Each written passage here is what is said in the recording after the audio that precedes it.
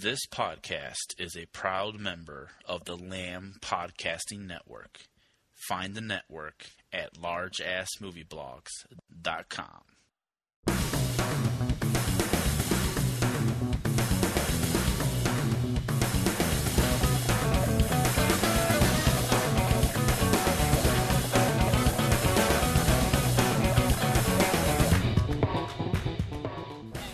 Okay, hello and welcome to episode 35 of the Blueprint Review podcast. And it's end of the year time, beginning of a new year time, whatever you want to call it. So we're going to be looking back over 2012 and judging our individual favourite top 10 films. And we're also going to be talking about our least favourite 5, I think, although I think some of you only got 3, we'll see. And maybe a few other little looks back at the year that just ended. Cool. First of all, though, we're not going to talk about trailers, partly because I haven't really seen any new trailers recently. But I thought, because it's the start of a new year, let's just have a brief chat about, because it's going to be a long episode, brief chat about what we're looking forward to in 2013. Anyone got any particular favourites that they're... Absolutely nothing. Absolutely nothing? Nothing you're looking forward to? I'm with Darren. I'll Wreck-It Ralph next week, a couple of weeks. Yeah, there's all the Oscar-y ones that I'm intrigued by. There's like Les Miserables and Wreck-It Ralph. Have we missed Lincoln? Wreck-It Lincoln. Ralph is nominated for I all the missed Oscars, that. isn't it? Lincoln, you haven't missed it. It's nominated not for out one. yet. Oh, really? boom! Of course then it I'm does, best looking animated forward to that. I film. missed it. I'm Yeah, looking no. forward to Lincoln. I think it's going to be just immense. It is supposed to be. The reviews have been crazy, but yeah, all the Oscar, all the BAFTA films, which is ridiculous. I think 75% of the BAFTA nominated films haven't come out in Britain yet, which is ridiculous. So we've still got Lincoln, Zero Dark 30, Django Unchained, Les Miserables, blah, blah, that's out like tomorrow. But most of the films that are up for all these awards aren't haven't out seen. yet over here. Mad. We always have to wait until the Oscar sort of season. It's frustrating. It does mean you get loads of good films in January. It's always good fun, but at the same time, it's frustrating. You don't always get to catch them all because it's hard to cram like 6 films into a month or whatever. If you're Not busy. when you do cinema days. Yeah. But so I'm looking forward to the Oscar ones. In terms of later films, there is finally, this is going to my usual martial arts extravaganzas, finally the Grandmaster is coming out, which is Wong Kar-wai's martial arts epic. And there's one review has been announced. I think it is actually finished and someone has seen it. And the review is very positive, so I'm very excited. Because I love a bit of Wong Kar-wai and I love a bit of martial arts action, as you all have bored to tears with. Yeah, cool. Linz, anyone else? Well, Linz, you said Lincoln. Yeah, and then I did my homework and I watched a trailer and I kind of went looking and I watched a few trailers and then I discovered a trailer for Oblivion with Tom Cruise. Oh, and yeah. Yes. I've not heard anything about it. Did we talk about that last week? Oh, did you? Did I miss that as well? Was it just you and me, Darren, last week? I can't remember. No. Lindsay was here. Did we talk about Oblivion? I've seen No, we Oblivion. didn't. No. Oh, okay, no, I think I was just You've talking. seen the film? I saw the trailer, yeah. I spoke to my brother. I think I was just speaking to a brother about it, and Darren tried to watch it the other week. But I've seen the trailer for that. Has it been sat on someone's shelf for a while and they just thought, well, he's getting a bit of good press out of Jack Reacher, let's get it out there? No, it's going to be a big release. It's one of the big films next year, I imagine. Looks bad. It looks fun. It looks, I don't know. It does look a bit cheesy, a bit textbook. I'm looking forward to Superman more and more. I'm kind of really intrigued by it. I know it's going to be shit, but I'm hoping it's not. I just don't like Zack Snyder. I don't like the character, but the trailer, it really impresses me every time I watch it. I don't like the director. I don't like the character the film is set around, but I am looking forward to it. Do you just want to see him die? Is that what it is? I'd love to see him die. I don't know. I think the trailer's really interesting. I think it's a really good trailer. I'll tell you what I did see, because we went to watch The Hobbit in IMAX. We saw a 7-minute introduction to Star Trek 2. 7-minute introduction? Yeah, Really showed the whole introduction. Is it looking Pre-credits good? sprawl. No, it looks shit. Like Star Trek. Because fucking lens flares flying in my face every 3 seconds. And just the acting is just so cheesy. And Simon Pegg, oh my God, when he turns up and he does the most caricatured, cartoony Scottish accent you ever heard. Have you seen Shrek? But it's like that. But at least, Shrek is well. I hate Shrek, but at least it's a cartoon, and you can get away with exaggerated voices. But when you're looking at something human, and then they're speaking like, it's just no. No, it looks awful. Visually, it looks really good, but no, not good. We're all a bit miserable. Is anybody actually excited about anything? It's a busy week. Yeah, I should see Superman. Is the new Monsters Inc. out this year? That's out in a week or two, actually. Yeah. No, not the ones. no, I meant the. No, it's The old coming one's out. in 3D. The new one should be out this year. Yeah. Which, think it's- as soon as I see kind of more of that, I'll be like, yeah! Yeah, I don't know. We'll see. No! Sequels, boo. What? What's your objection, Dave? The trailer wasn't particularly What was wrong with it? mind blowing. It was all right, I guess. I don't know. We'll see. Are we going to fall out? Maybe. Morton? Okay. I think just Pixar. People have lost faith in them. Although, to be honest, Brave wasn't too bad, but it wasn't brilliant either. Brave was amazing. But anyway, enough of that nonsense. We've all seen a few films. The what review is of the year this? is going to take a while, so I think we should not take too long over what we've seen. Oh, hang on. But we have seen a few films. I'll kick things off. I have seen a couple of films at the cinema. The first one I'll talk about, I don't think anyone else has seen it, is Jack Reacher. Has anyone Yep. else seen it? Yeah, I saw it. I have seen it. Cool. It's the only one I have seen. Well, basically, it's the new Tom Cruise movie. It's based on is it Lee Child's, one of the Jack Reacher novels. I think they've done dozens of them. I don't know a lot about them, to be honest, but I think they're quite popular. And it's just, it's. I won't go too much detail about the plot because it's a thriller. You don't want to give too much away, but basically, some sniper sort of turns up in this city. I can't remember which city. Is it Minneapolis or something? I can't remember. But he shows up in this city and just takes out a bunch of people all in one go. And the police come in, and the evidence is just blatant on the scene, and they know exactly who it is straight away. They catch him within a few hours. But when this guy is, they question him. They get him to sign a confession, and on the confession he just says, "Get me Jack Reacher" or something like that. And basically Jack Reacher shows up. It's Tom Cruise, and some sort of mystery ensues, and you start to discover that there's more to this story than you think, as you full well imagine. And it's just like an exciting, thrillery sort of blockbustery deal. And what do I think of it?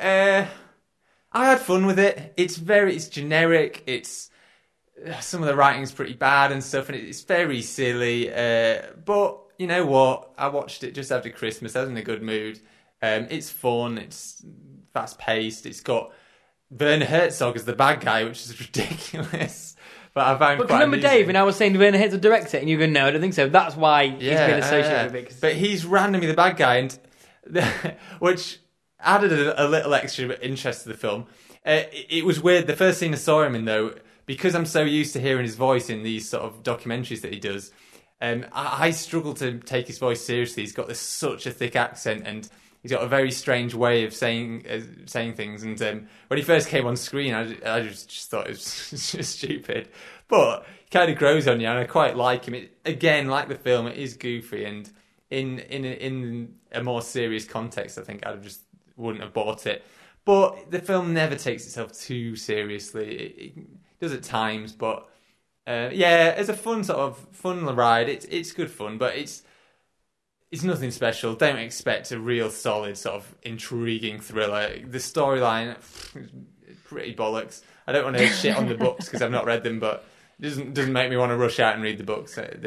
But yeah, what did you think, Linz? I'd probably agree. Like it was fun. It was, the kind of thing I expected. Although it wasn't as actiony as I expected it to be. Yeah.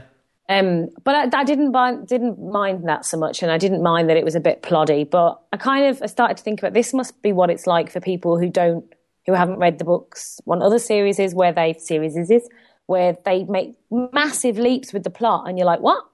That don't make any. What? Why would you do that? Like the whole bit where at one point he decides he swears to somebody he's going to beat them to death with his own hands, and he could easily shoot him, and he stops and they have a big man scuff on it. It's like, it's a bit. Oh, all one thing a I bit read actually contrived with and- regards to that, I think one thing that's the film might have got wrong. I just read this today in a review. Is in the books, Jack Reacher, the character, is massive. He's like 6'5". He's a big black man. Yeah, he's fucking Yeah. massive, and he's just a machine. Whereas obviously here, it's fucking Tom Cruise. He's Yeah, the Tom shortest Cruise, man in the and world. he's runty, and he looks old, and it kind of, I buy him as a kind of fallen action hero, but when it went all mano a mano, and this dude was pretty buff, and it was like, Yeah, he took there's on, no like, way 6 guys you'd be and all able this to shit. beat him to death. But Jack Reacher's a great name for a my mum, when porn I told her star. I was going, she was like, "He's not Jack Reacher. You can't see that." And I haven't read the books, and to be honest, they fit into. I don't really do kind of crime thrillery stuff, but Reacher I kind on of feel Reacher. like this is what the Da Vinci Code must be to somebody who'd never read the book. Yeah. They're like, what? Why is she driving that car backwards? What? Well, no, although I hated the Da Vinci Code and I quite Such a enjoyed that. bad film, but it's brilliantly bad. Actually, it's quite entertaining to watch. I need to get to a library fast, but like I had fun with it, and I do really like seeing Tom Cruise run around. And I was kind of glad that it was a bit plottier, but it was very, very silly. Yeah. And it all looked very fake a lot of the time. Like everything was a bit too shiny and a bit too bright and a Yeah, bit too convenient. blandly sort of put together, wasn't it? But it's kind of fun in a cheesy way. Yeah, no, look, it was entertaining. It helps that I had a massive bag of potatoes. Like, you know. I had nachos. Hey, you see, the snacks, that's it. You just get lost in the cinema experience. So, yeah, but it's nice to see Tom Cruise running around again. Cool. What else have people? I know you guys. We've seen loads. Have you not seen anything else, Dave? I have seen something else, but you've seen it as well, and so I might let you guys introduce. Oh, okay. Well, we'll tell you what. We'll talk. The Hobbit we've already chatted about. So should we just top up? Do you want to go first? Oh, yeah, no, I saw The Hobbit too. But we talked about it last week. But you guys, We'll be very quick. Who wants to go first? You go Can first, I? Darren. Go on then. Just Nins. really, really disappointed. That's all, like, everything Dave said. I didn't see it in the fancy frame rate. I saw it in 2D. And You chose wisely. the problems you had with it being too polished and you could see every bit of glue and every hair, it's the same in 2D. Oh right, okay. Especially in It's just shit, basically. in Hobbiton, every single one of the dwarves looked like a contemporary dwarf with face putty on. You Yeah. could see the seams of wigs, you could see the stitches in their costumes. It wasn't pretty. It looked like a panto at points. I was like, what the hell's going on? Amateur panto at that. And some of the action sequences were brilliant, and I'm going to watch the rest of them because the fight with the dragon is going to be fucking amazing. Yeah. And I think by that, they're so good at that stuff, but it's just sad. It's like, it's a really fun book and they made it into a film where I think I actually fell asleep. With the elves and the Gladriel, and I was so gutted. I was so gutted. I really, Darren? Yeah, in a weird way, it kind of isn't. I didn't like. I wasn't pissed off by it. Like, films make me angry a lot. Like, I watch films and I get angry because they're so shit, and this is that shit. But it didn't make me that angry because I expected it to be that shit. Because I think I was building up to Darren. Yeah, I knew I'd hate it. I knew it would be shit, and it was shit in exactly the same ways I knew it would be shit. So, but saying that, it still was. I mean, obviously Laura was sat next to me. I don't know how many times I groaned aloud and shook my head, and my body just vibrated with fury at what it was doing. I actually don't know how often I did. Did I do it a lot? Yeah. I did. Yeah. But you always do. But because it's just bad. It's just bad filmmaking across the board. I mean, let's not 48 frames per second. It doesn't work. It's not good. It doesn't have any benefit whatsoever. I don't get it. I don't understand why you'd want to do a film like that. And like you say, yeah. I mean, the special. It's been nominated for 3 Oscars, hasn't it? It's been one of the Oscars is special effects. Now, I agree that some of the creatures are the best we've seen in film. The Goblin King character, the Ogre King or whatever, was phenomenal. The trolls are good. Gollum was obviously amazing, but across the kind of creatures I felt were brilliant. But I'm sorry, but the rest of the special effects were so bad. The green screen and the compositing in general was atrocious. They always looked like they was on sets and against green screens. All pretty much 80% of the way through it was like, this is a set or a green screen. It never looked real or natural. And then just a lot of the other kind of spot effects, like the crockery and the atrocious fucking dwarf song, putting all the crockery away scene, and it's like, especially it was jarring. It was absolutely jarring. And my biggest problem with it, and I have this problem with Lord of the Rings, but let's not turn it into a Lord of the Rings debate. My big problem with it is things just happen. There's no sense of drama or danger or conflict. It's like the story just happens and it doesn't make any sense. It just, you're being told random events and stories and it just happens. You're like, I don't really get what's going on or why. And more importantly, it really suffers from, I'll bring this up a lot, is like Deus Ex Machina. You know, it suffers from these characters never ever get themselves out of their own situations, ever. You know, things go wrong. Gandalf turns up whenever he's needed, twice. When he's in problem, these fucking eagles turn up and help them at the last possible second. I get that he called them earlier on, but it's still the way that... and even like during the riddle and stuff, it's almost like Gollum gives him the answer to get out of the situation. It's like, nobody solves their own problems. It just happens. It just, luckily, and it's infuriating. That dramatic, that's what it does. It's like, so there's walking along, blah, blah, blah, blah, and it's just irritating. And my final point of irritation on this film is my problem with Lord of the Rings again as well. I think this is another thing about it, is that I don't think it's that much worse than the Lord of the Rings films. But anyways, again, let's not turn into that, because the problem I had with Lord of the Rings, and the problem I had with this, is the way Peter Jackson directs. He presents. Like, you know, I always go on about Lord of the Rings irritated me because they stop at a venue and then they point at it and go, the Caves of Mordor, and then they carry on walking. Then they go somewhere else and stop and they look at it and then they go, blah, blah, blah, blah, blah, and then announce, and everything's presented. Now, this film didn't actually do that, but it did on a visual level. Like, it still presented these locations. And even the characters, like, for example, like when the king fucking dwarf, he's looking on the edge of a cliff. And then that guy's telling the expositional story of what happened to him when he was younger. But the way it's directed, the camera angles are all these hero shots looking up at him and slowly sweeping past him, and his hair's blowing in the wind, and it's all presenting. It's all this really artificial presenting. And in Gladriel, her whole character is presented, the way she turns slowly towards the camera, and everything is so fake and irritating. I think that's partly what I like about Lord of the Rings. I like the grand presentations. I like them over-egging, like, yeah, this is the fucking god of whatever. I like shit like that. I think that's why I like Lord of the Rings. Yeah, I just don't like this kind of, you know, really kind of presenting on a platter. Like, but what I will say is that, like I say, it didn't actually irritate me that much. I think I maybe even chuckled a couple of times, and I actually think Bilbo Baggins was pretty good in it. And I didn't mind the sort of sentimental ending to his character. I actually quite liked his journey in a weird way, like the way he's developing. And he kind of I think Freeman grounds it quite well. And I thought the Gollum scene was amazing, actually. That was the only scene in it that I thought, brilliant. Okay, that's a really good scene. Literally the only scene that I think was really good in it. But yeah, there's my thoughts. Do you want to add anything, Laura? Or? I've only got a couple of things to add. Because you three love Lord of the Rings, don't you? So it's interesting. You did almost give me the mic there, didn't you? The only thing that I wanted to add to that was about the fact that it's, again, coming back to Lord of the Rings, there were shots in it that you were talking about shots, but there were shots in it that were exactly the same shots as they'd done in Lord of the Rings.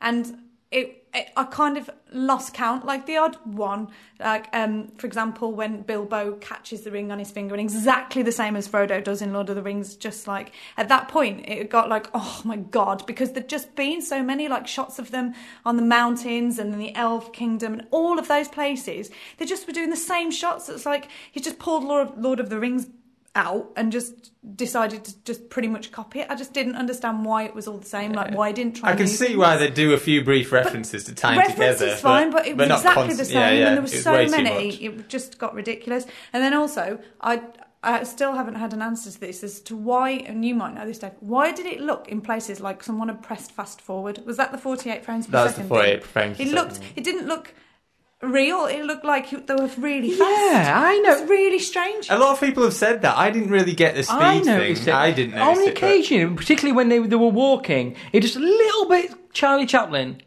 Just occasionally when it was weird. It actually made it look like, as you said, like an old film, like when there were less frames per second because it was so weird. Jarring. It was really strange, like too fast, and maybe I don't know.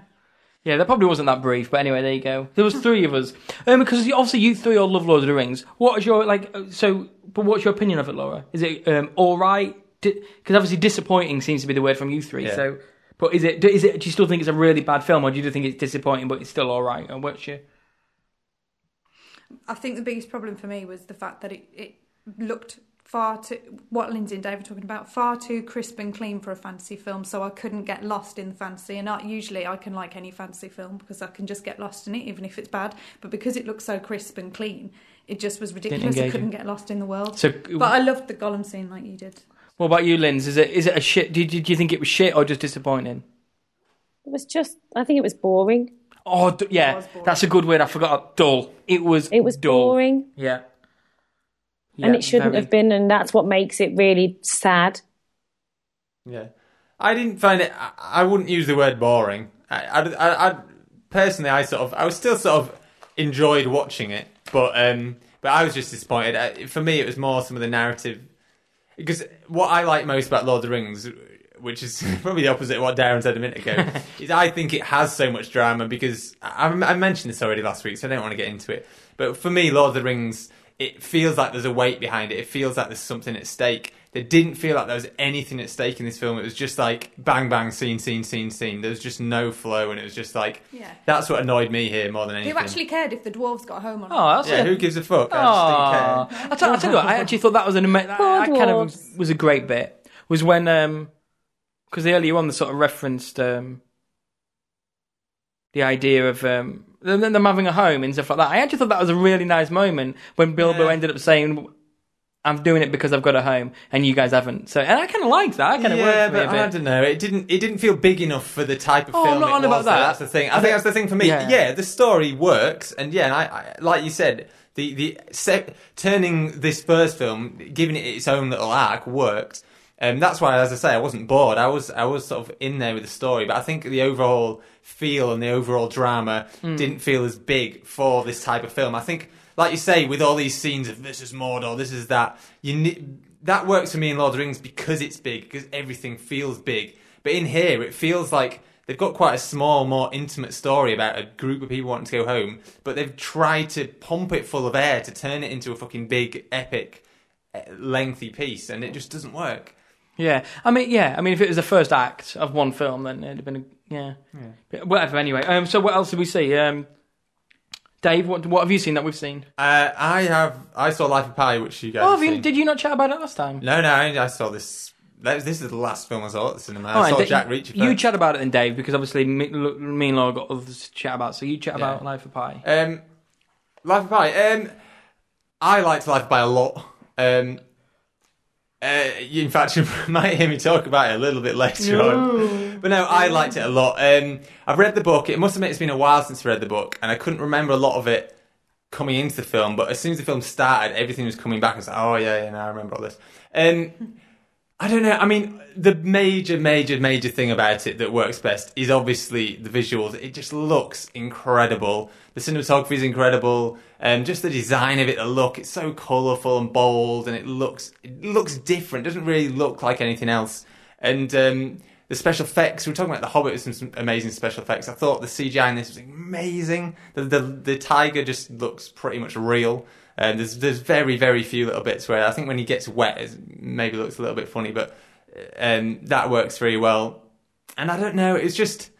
I was so sort of enraptured by it all. I was just like, oh yeah, this is it, I'm here. And when the ship sinks, because obviously I haven't gone into this, I haven't told the story at all, have I? But yeah, obviously the film is about Pi, a guy called Pi, who's telling his life story to this.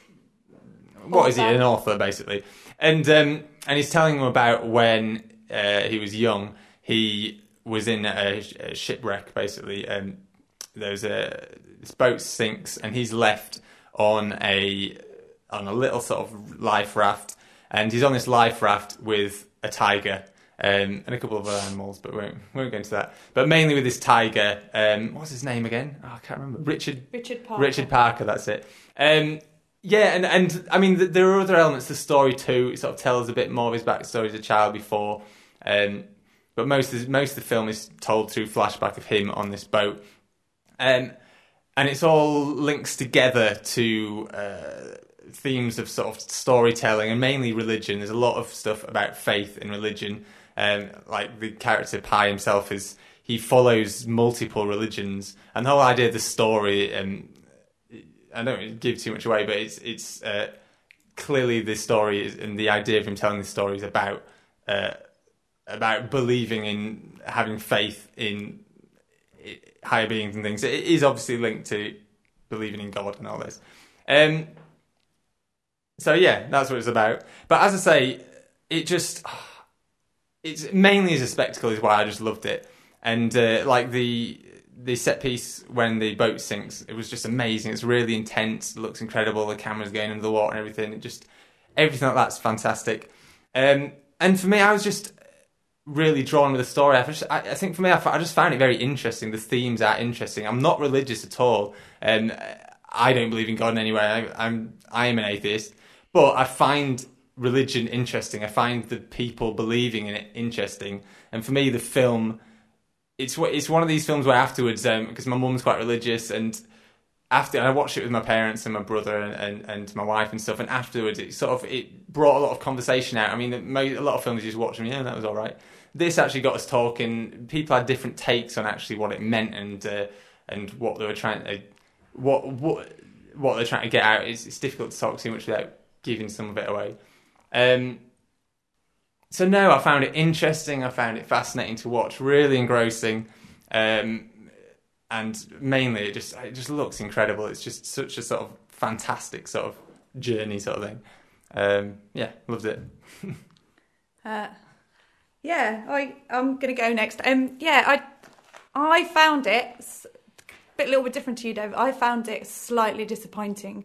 I read the book quite a few years ago now. And what I remembered of the book, and I didn't remember the details, but what I remembered was just enjoying this sounds a bit wanky, but enjoying the experience of the book. So that whole idea of that journey and that kind of fight for survival, and even the kind of journey of spirituality was quite interesting. But the problem I found when it was translated to film, yes, the spectacle was amazing, but it couldn't tell everything. It couldn't get into the depth. So sometimes there were just these really weirdly jarring lines, and sometimes that were comedy, and I'm not even sure they were meant to be. Like Darren and I both laughed at when the fish came and he said, "Oh, I think it's Krishna. You've come in the form of a fish." And that was a joke. It was funny, but in the I'm sure in the book it's like a massive spiritual moment for him. No. It's just that bit was great. It kind of works. Line. It does kind of work. That's a bad example because it kind of works in the film, but I did find it disappointing because I just don't think that the whole. And it's hard because I'm comparing it to the book, but it didn't kind of translate that well. And also, even though the scenery there's absolutely even though the visuals were beautiful, it didn't kind of match up to what I'd imagined. When I'd read it, and especially the island. I won't go into too much because I don't want to give too much away. But there's an island in it. I won't say any more than that. But that in my head, I was quite excited about that coming up because in my head that bit in the book had been amazing, and then it was very much a letdown. But then maybe I was just expecting too much. I don't know. Yeah, as I say, it's been a while. I couldn't remember it that much. There was something. This else is the problem about reading. What was about before. When you read the book, it's but that's the thing. I think the story itself, like it's very similar to it's gone out of my head. The Alchemist, if you've ever read that, the kind of ideas behind it, it's that kind of spiritual journey. And again, I just think that story would, if you would make that into a film, be really difficult. It's just because a book about spiritual journey is going to be really difficult to I think, translate into film. Yeah. But it pulled it off for me. I tell you, the one thing that I did think was a little weak, and like you were saying, some of the lines came off a bit comedy, was I do think the main sort of performer, not when he's, I think Pi, not when he's I like old Pi, I liked a lot, but I thought young Pi, who's on the boat, I don't think he was the best actor in the world. I don't think he did let things down a little bit, because there were some lines sort of that came out really cheesily, some sort of like no's and stuff like that. But I sort of, I stuck with it. I didn't, it didn't bother me too much. I'll be quick. I've not read it at all, so I just kind of went in. Where do I sit? I thought it was good. I liked it. I was like, after knowing that Dave loved it and hearing all the buzz, I was a bit disappointed in all honesty. I mean, like these guys have said, the direction of it is phenomenal. It is absolutely amazingly directed film. But Ang Lee is amazing, and it does look amazing. I saw it as more, for some reason, it reminded me of Tree of Life, and I don't mean that in a bad way for Life of Pi, because I hated Tree of Life. It did remind me more of like an experimental film, like a collection of images and almost like artworks, like almost like each event had a different look to it, and it had a sort of a different dynamic to it. And I thought it was kind of each one within their own was beautiful and amazing. For me, I think in a way the film set itself up in a way that let me down. In a way, it's like the film let itself down. And what I mean by that is that the film starts off where, like Dave explained, the Pi telling a story to an author, and the two things he says is, "This is the most amazing story you'll ever hear, and this will make you believe in God." Now, it wasn't the most amazing story I ever heard, and I definitely didn't believe in God after watching it. So, in a way, I was disappointed that the story.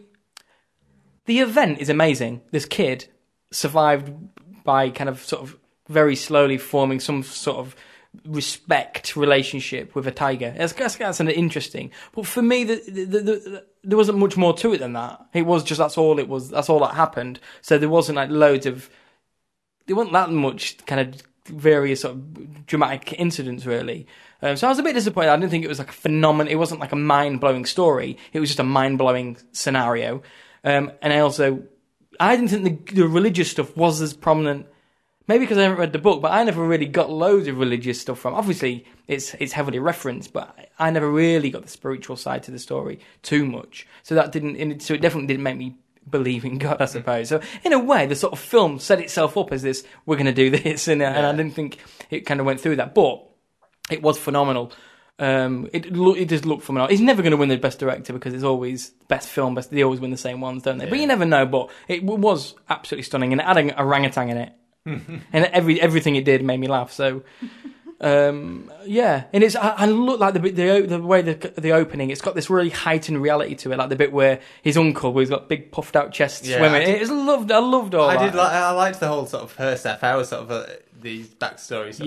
It was just so good. It sort of reminded, it's like Big Fish in a way, and it's sort of quite Roald Dahl-esque. It kind of reminded me of projects that I'm, whatever. So it's good. Another thing I would say is I really wish it wasn't a story told in flashback, but Dave disagrees with me on this one. Yeah, I disagree. I think it needed it. I think the whole idea of the film rests on that. I don't think it would have worked without that, really. I think for me as well, a lot of it was about storytelling and about religion and beliefs as sort of influenced by storytelling, sort of driven by storytelling. I think you sort of needed him telling that story through that. But I never really got that from it, so I suppose that's why I probably didn't feel it needed. But that's that's the beauty of film to chat about it. But I'd have felt it a bit tighter and whatever. Anyway, but beautiful. You got to watch it, Lynn, just for some of the visuals. Has she fallen asleep? No, I'm still here. No, she's really just. Okay, we've got to be quick because I've got questions, but they're probably spoilers, so I should probably ask you them not spoilery. Ask him and won't answer if it's a spoiler. Okay, does the film flirt with the idea that it's an alternative at the end, as it does at the end of the book? as in, it's not the story is a metaphor. Yeah, the whole thing is the film does flirt with it, and then the ending hammers you over the head with it. But let's not get onto that too much. But that's another debate that we could have about how unnecessary the ending is. Yeah. But what other questions do you have? They mainly centre around that, but I don't think we can do it without spoiling, okay. So I need to see it, and I think that... Yeah, let's be quick. On the next two. We've seen two? What have you got? Safety Not Guaranteed and The Impossible. Which one do you want? I don't mind. Either is fine. I'll chat about Safety Not Guaranteed. Safety Not Guaranteed is an American independent film, the same producers as Little Miss Sunshine and Ruby Sparks, I think. I'll get onto Ruby Sparks a bit later on. So, and what it is, it's I actually think the origin of the film is interesting. So I'll explain the origin. Years ago, there was an article in an American newspaper, and the article, somebody paid for it, and it said, looking for someone to time travel with, bring your own weapons.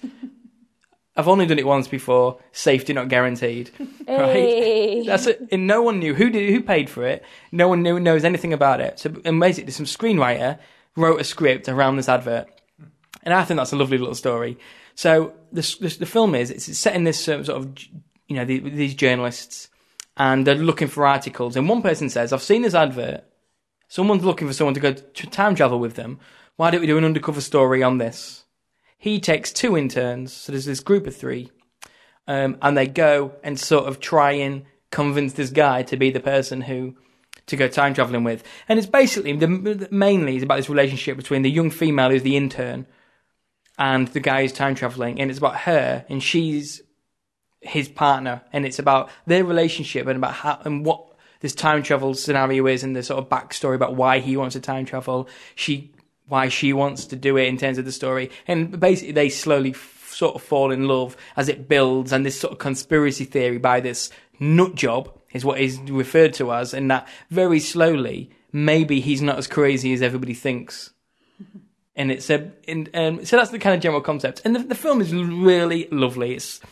It's sweet, it's funny. It's not funny enough. I wish it was funnier. It had a lot more potential for comedy. It is funny, but it could have been a bit more. All the characters are brilliantly drawn out. The story's great. It doesn't quite go where you expect it to go, but it sort of does. And it's just original. It's just very original. You don't really see much like this getting made. It's quite 80s in a way. It's quite John Hughesy in a weird little way. With The idea sounds a bit... Yeah, quirky ending and stuff. Loads of youngish sort of characters. It's just sort of well played. Well, the writing, everything about it. It's just like I can't imagine people faulting too much about it, to be honest. It's just a really simple, short, original little film. I must admit, I didn't know much about it. When you said you watched it, I had to look it up. I vaguely recognised the name, but I just knew nothing about it. But no, it sounds like it's worth a watch. Laura, have you got any additions? Do you know what? I haven't. I kind of have exactly the same opinions, to be honest. Perfect summary, Darren. I thought it was a beautiful little film. Talk about The Impossible. Okay. Where to start? So, The Impossible is... You can start by saying, when I said let's go watch The Impossible, and you said, no, I'm going to go watch Legends of the Guardians. I do think that's a good place. I do think it's a good place to start, because after watching the the trailer for The Impossible, I thought it looked like a really kind of cheesy, sentimental kind of Channel 5... Sentimental Channel 5 kind of film. I just thought it looked terrible. And so Darren said, let's go and see this film. And I was like, no, I'll go and see something else. It looks awful. And kind of decided to go and see it because it had got good reviews. Easily swayed. And then actually was really pleased that I did, because I thought it was a really, really good film. I'm sure most people know, but it's about the tsunami that hit Thailand how many years ago now? 2004.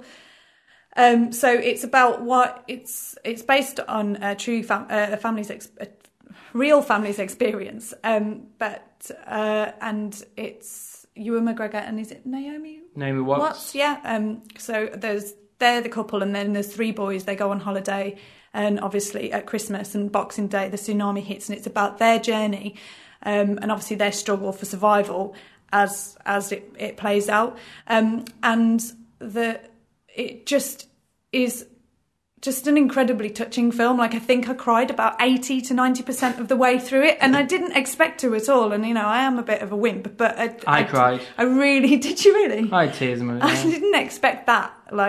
And I think my sort of, I thought the best bit in it actually is just after it hits, and it's you first come across, after that you come across the mother and the eldest son, and it's their relationship and their journey together as they're trying to survive and kind of help each other out. Those first few scenes for me are the most amazing, and then they just pull you in, and then actually a few problems. Well, there aren't a few problems. There are a couple of bits at the end that maybe are a bit questionable. But by that time, I didn't care, because I'd been so pulled into this story that it was just really beautiful. The scene that I was kind of it's very heartbreaking. It's a very powerful film, really powerful. The bit that got me the most, and surprising because it's Ewan McGregor, was when Ewan McGregor broke down. Yeah. When he had the Oh, phone. every time Ewan McGregor cries, it's just heartbreaking. I don't know what he I does. don't rate him I as can't babyface. watch But Ewan McGregor cry and not some cry. moments in this were He was. I thought he was. I great. thought he was amazing. I thought he was better. Naomi Watts has been nominated for an Oscar, and I think he's better than her. But she's amazing as well. She's but amazing, isn't she? except her English accent. But that's that scene where he can't speak. He can't. Is amazing. It's a great scene. The other thing, we had a conversation about this, might just be worth mentioning, the young actor, the eldest lad, who was saying, I thought he was brilliant. I thought it was really, really good, but we both had problems with his speaking voice, didn't we? Basically, he's really clipped the speaking voice, and it kind of was, unfortunately, a little bit jarring because it was just too well spoken, especially with what he was going through. So we were sort of having these moments of, I'm acting now, and then the moments where it was sort of like he had to show more emotion or he was breaking down, those were brilliant and he was really good. But when it was kind of, I have to talk and I've got to put my talking I voice blame on the now, it was script a bit- little bit. They gave him too many lines of dialogue. He was too articulate. He spoke for a kid. You know, it was a little bit, but that's a really minor niggle. I thought the film was absolutely amazing. I'm definitely going to chat about this in a little bit later on. Me too. But the only problem I had with it, literally the only thing, and I was just like, don't do it, please don't do it, is that you sort of, the mum and the boy are together, and then Ewan McGregor and the other kids are together, and it's just this contrived scene of when they all get together at the end. Oh, it's They so almost keep missing each other. frustrating. The film is classic. The film is really honest, and it's kind of really raw and brutal, and that's why it's so kind of heart-wrenching. But then there's this really Hollywood. It's not really sentimental. It's just the way it's directed is just really. Oh God, don't just do it. You know what I mean? Just play it straight. But Don't. Is it the truth? Like, is that what happened? No, to it won't be. It's based on No, a true it story. won't. Is It's that too what happened? contrived. It's just how they all come together. It's so contrived. Is It's it like? Is it worse doesn't than need the end it. of War of the Worlds? It's worse. It's like that. It's like that. It's like that. Oh, yeah. Yeah, it's like that. But amazing film. Yeah, so there you go. Should we quickly Sounds chat about? cheery. Oh, you got to watch it though. It's amazing. Should we chat about Oscar nominations? Oh, yeah, I forgot about those. We've got a bit. Yeah. I got one. What? You've I got got one? Yeah. You're nominating one. No. I received an Oscar nomination just for being awesome. Oh, okay. Oh, you've got a nom. Oh. That's the separate private Oscars pie they have just for me. Yeah, I mean, they're very similar to the BAFTAs and everything, aren't The other they? thing I will say, can I just start off with, is that I don't want to live in a world where now not only is Bradley Cooper got a Oscar nominated, but Hugh fucking Jackman is officially Oscar nominated. Makes me physically ill. How he can Surely, has anyone seen Silver Lining Playbook though, or whatever No. it's called? It looks really naff, but I don't know, some people I've do read go some for pretty it. good reviews, Yeah. and Jennifer Lawrence is pretty good. I've read some not so great reviews as well. I've not read that many great reviews of it. I've just read lots of semi-decent ones, so I'm Yeah, surprised I've got by the- how much love it's had by the Oscars, but I don't know, it looks like an Oscar-y sort of film. But, Maybe sexed up half the committee. The best though, are they? No, the Let's Oscars... face in- it, the Yeah. King's Speech one. I mean, And what annoys me about the Oscars is how fucking short their memory span is. There's so few films that came out at the beginning of the year. It's all just the last fucking month. It's always frustrating. Although this year there are a couple of, but we get this. The last few years we always get this. Is now that they have 9 films up for Best Film, you do get a few surprises in Best Film, and it's nice to see Beast of the Southern Wild in there. I haven't seen them all yet, but from what I gather, Moore's very good, and that's in there. Which is a bit of a surprise because foreign films generally just get stuck in the foreign category. It's in the foreign category as well. It's in both categories. It's blatantly going to win Best Foreign Film. can't make decisions for themselves. But yeah, but it is frustrating, the Oscars. I think as well, we were talking about this earlier, I think what annoys me about the Oscars is also, and this isn't totally true, but is how they generally pick a few films to be in the sort of top 9 films of the year, and then all those films are nominated for everything. And there's only very rare that you get. This year you've got The Master, which is only up for acting and not for some of the other categories. But generally, it's just dominated by the same films, which isn't always fair. I mean, you'll get some films that are maybe utterly shit, but the costumes are amazing or the special effects are amazing. And I guess to be honest, special effects is a valid example because usually they do have And the Hobbit's blockbustery got ones. 3 nominations, and that's Yeah, and that's true. But I mean, in some of the, especially, I mean, the worst category for it is probably things like editing. It's so lazy. I mean, there's some. I'm very anal. I always look into the Oscars and things, but I think it's very rare that the best editing Oscar is different from the best film Oscar because they don't know. People are just like whatever, just tick the box. Yeah. So it is a bit frustrating, but same time, I'll still be there watching it. I love to watch the Oscars. I think I just like gambling and try to guess who's won it and stuff. But it's I just as well. It's just always. I'm not a celebrity sort of gossip sort of guy, but I do quite like seeing so many sort of famous actors and directors and stuff all in one room and stuff. There's something quite cool about seeing them all together and wanting to be there. I mean, I'd fucking Analysing the dresses, Dave. Oh yeah, oh fuck, that pisses me off. Oh god, Dave's all about the fashion. Watching the red carpet makes me want to shoot myself in the fucking balls. But I'm gonna remind you of that. But I do like. But as I say, I do. It's just the idea of it. I think I would give my fucking first 2 children to go to them watch the Oscars live. I think First 2, that's a lot of kids. yeah, might be a bit over the top. bit desperate. I hope Anna's not listening. No.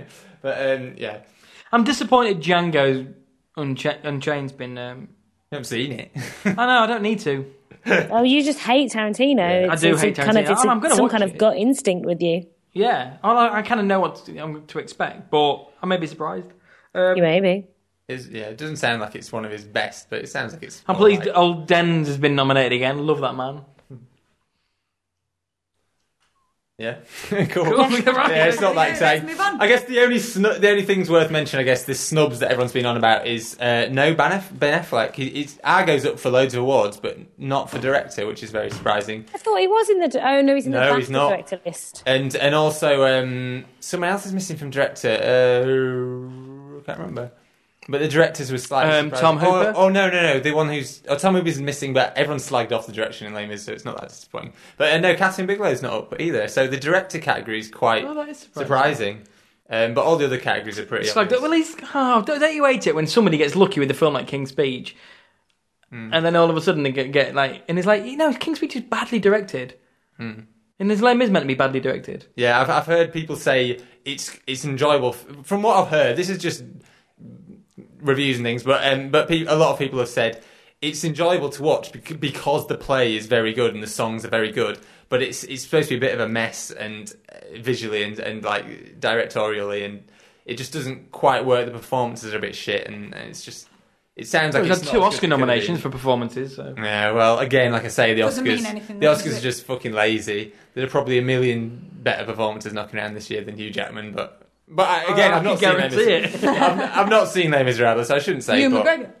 but yeah. But anyway, Okay, so let's just get down to the main we're thrust. We're at 50 minutes almost already. I haven't fucking started. But we can bomb through Are this. we going to do round robin 10, 10, 10, and then 9, 9, 9, and 8, 8, 8? Yeah. We'll do a 10s. Should we do a worst first? Oh yeah, should we start on worst? Worst. Yeah. But this is I these. can't put them in an order. Well, you just hurry up. make I'll them in explain the order, rules while you hurry up and put them in the order. Come on, then. Okay, hell, in no Lindsay. particular order. Where Right, we so starting this with? is how it's Starting with gonna terrible work. Films. Terrible films. which is Is Lindsay still babbling away in the background? Yeah. Okay, this is how it's going to work. So we're all going to say our number 10s. Oh, we did disappointing first, haven't we? Yeah, or number 5s. Then okay, whatever, we'll work. But we're going to start off at the bottom. If nobody else has that film in their top 10, we chat about it and explain why. If somebody has that film higher in their list, they will say, and we will stop, and we won't talk about it then, and we'll wait until that film is at its highest position on one of our lists. Is that clear? Crystal. Awesome. Have you ordered yours yet, Linz? No, I'm going to wing it. No, you're just going to improvise based on what we say. I reckon Lindsay has to go first every time. God, so much pressure. It's like school. So okay. What are your top 10 films? You just pick 10 films in a big bowl. Okay, Lindsay, you go first. What is your 5th worst film of 2012? Okay, the worst film I saw last year would be No, the 5th. American Pie Reunion. 5th. Yeah, that's the worst film. Oh, no. No. 5th. Worst is the worst. Oh, well, that's the worst. Come on, Lindsay. Okay, the least worst film would probably be Dark Knight Rises. 5th worst film of the year? Yeah. Oh, the more dear. I Did you think hate about Dark it, the more I Knight? think it was a really... just a really shit story. It looked great, but every time it comes into my head, I'm like, but why that? And what the? No, it was bad. Looking controversial straight away. Yes, I loved it. It narrowly missed out being in my top. Have you seen a lot Really? of films? Yeah, but Dave. So okay, so Lindsay really hated I liked Dark it. Knight My Rises. immediate response to it was really positive, and then I just every time I look at it in comparison with other things, I'm like, this is just really just bad. Yeah, no, I'm with you, Lindsay. I mean, it's not in my bottom 5, but I'm with you. Well, I haven't actually seen that many films this year on my list. There's some shit that's just not even worth talking about. So if that's in your bottom 5, then yeah, I remember it. You've seen it. You've had a pretty good year. Offended by it now. Don't know why. Anyway, carry on. okay, What's Dave, next? what's your 5th worst? Dave, no one will have heard of half my worst films. My 5th worst film was Dead Mine. It's not been released, to be honest. I saw it in Cannes. It's like a Indonesian action movie, and it was just a bit dull, and the performances were shit, and I don't want to say No one's anything ever more heard about of it. it. No. I like Lynn's in a way. There's some films, like I had Wrath of the Titans on there, but I ended up taking it out because it's like, that's obviously shit. It's obviously really shit. What's the point in talking about it? So I'm going to talk about 5 films rather than movies that are my worst. My number 5 is a film called Chronicle, which Hey. it should be good. It's a great concept. It's a superhero. It's like a making, found footage of kids who turn into superheroes. That's a fucking great concept. The problem is that the writing and direction are fucking piss poor. So, Yeah, it was good fun, but it didn't really work. Yeah, exactly. Yeah, the concept is brilliant. It is a bit like Akira, to be honest. And it just how contrived the found footage was wound me up beyond belief. It could have been a really, really, really good film, but it was Yes. just a bit. Absolutely, and it's just the biggest missed opportunity of the year for me. That film. Yeah. I've got a feeling my number 5 is not going to be talked about yet. My 5th worst on my worst list, however you want to put it, is Ruby Sparks. Oh, really? Yeah. Don't talk about that. Yeah. That's interesting. I thought that. Okay. Yeah. Right, Lindsay, what's your number 4? Hobbit. Caveat of She being don't want you mess about, disappointing. does she? But I think I did that though. I think I expected it to be good, and it made the bottom list because I put it on a pedestal and then I shot it down. I reckon your bottom 5 are going to be most people's top 5. You haven't got. Well, like I it. Hobbit, though. Well, some people like the Hobbit, I guess. None of us did. Fair enough. Okay, my number 4, it might be in Lindsay's list. It might be in your top list, though. I can never decide. My number 4 is Iron Sky. Oh, it's in my top list. Oh, you're fucking joking. So you talk about it in a negative way, it then, did Dave. exactly and then... what I wanted it to do, which was just to be a fucking shit movie about Nazis in It's space. like we've had like a special Downs guest on for the day. No, what I wanted, it was the same with the first Transformers. I wanted giant fighting robots. I got giant fighting robots. I wanted Nazis in space. I got Nazis in space. But I didn't get it. For me, it wasn't quite as silly as it should have been. It tried to be good, and it wasn't. It was... For me, it tried to be funny too much. Good, It tried did way it? too hard to be funny. Lindsay, when we do the top 10, you shut can up. say your... No, for me, it tried too hard to be funny, and the script couldn't pull it off. The gags were just so lame. It was just like, oh god, really? I mean, to be honest, it was better than I expected it to be because everyone slagged it off so much. But still, it was like, no, it was just a bit bleh. And for me, it tried too hard. I was the opposite. It wasn't silly enough. The concept is silly, but we already know the concept. The actual what was going on screen wasn't silly enough for me. It was just bollocks. No, hated it. My number 4 is Laura's number 5, and it's Ruby Sparks. Again, reasonable concept. It's only because it's quite a little bit like a play that I wrote. It's about this writer who sort of writes this girl, and she becomes real, and he has this relationship with this girl, and he can rewrite her and make her do whatever he wants. Just a reasonably interesting concept. Again, just a fucking awful script. Really bad. The really unlikable characters, both of them. Really badly. I mean, she's a writer. I found out she's Elia Kazan's daughter. Really? Zoe Kazan. She wrote it, and she's the star in it. She's just not good enough. She's a dream girl. He wrote this perfect girl, and she's not attractive. She's not charismatic. She's not intelligent. She's irritating. And it's like, no, I'm sorry, don't work.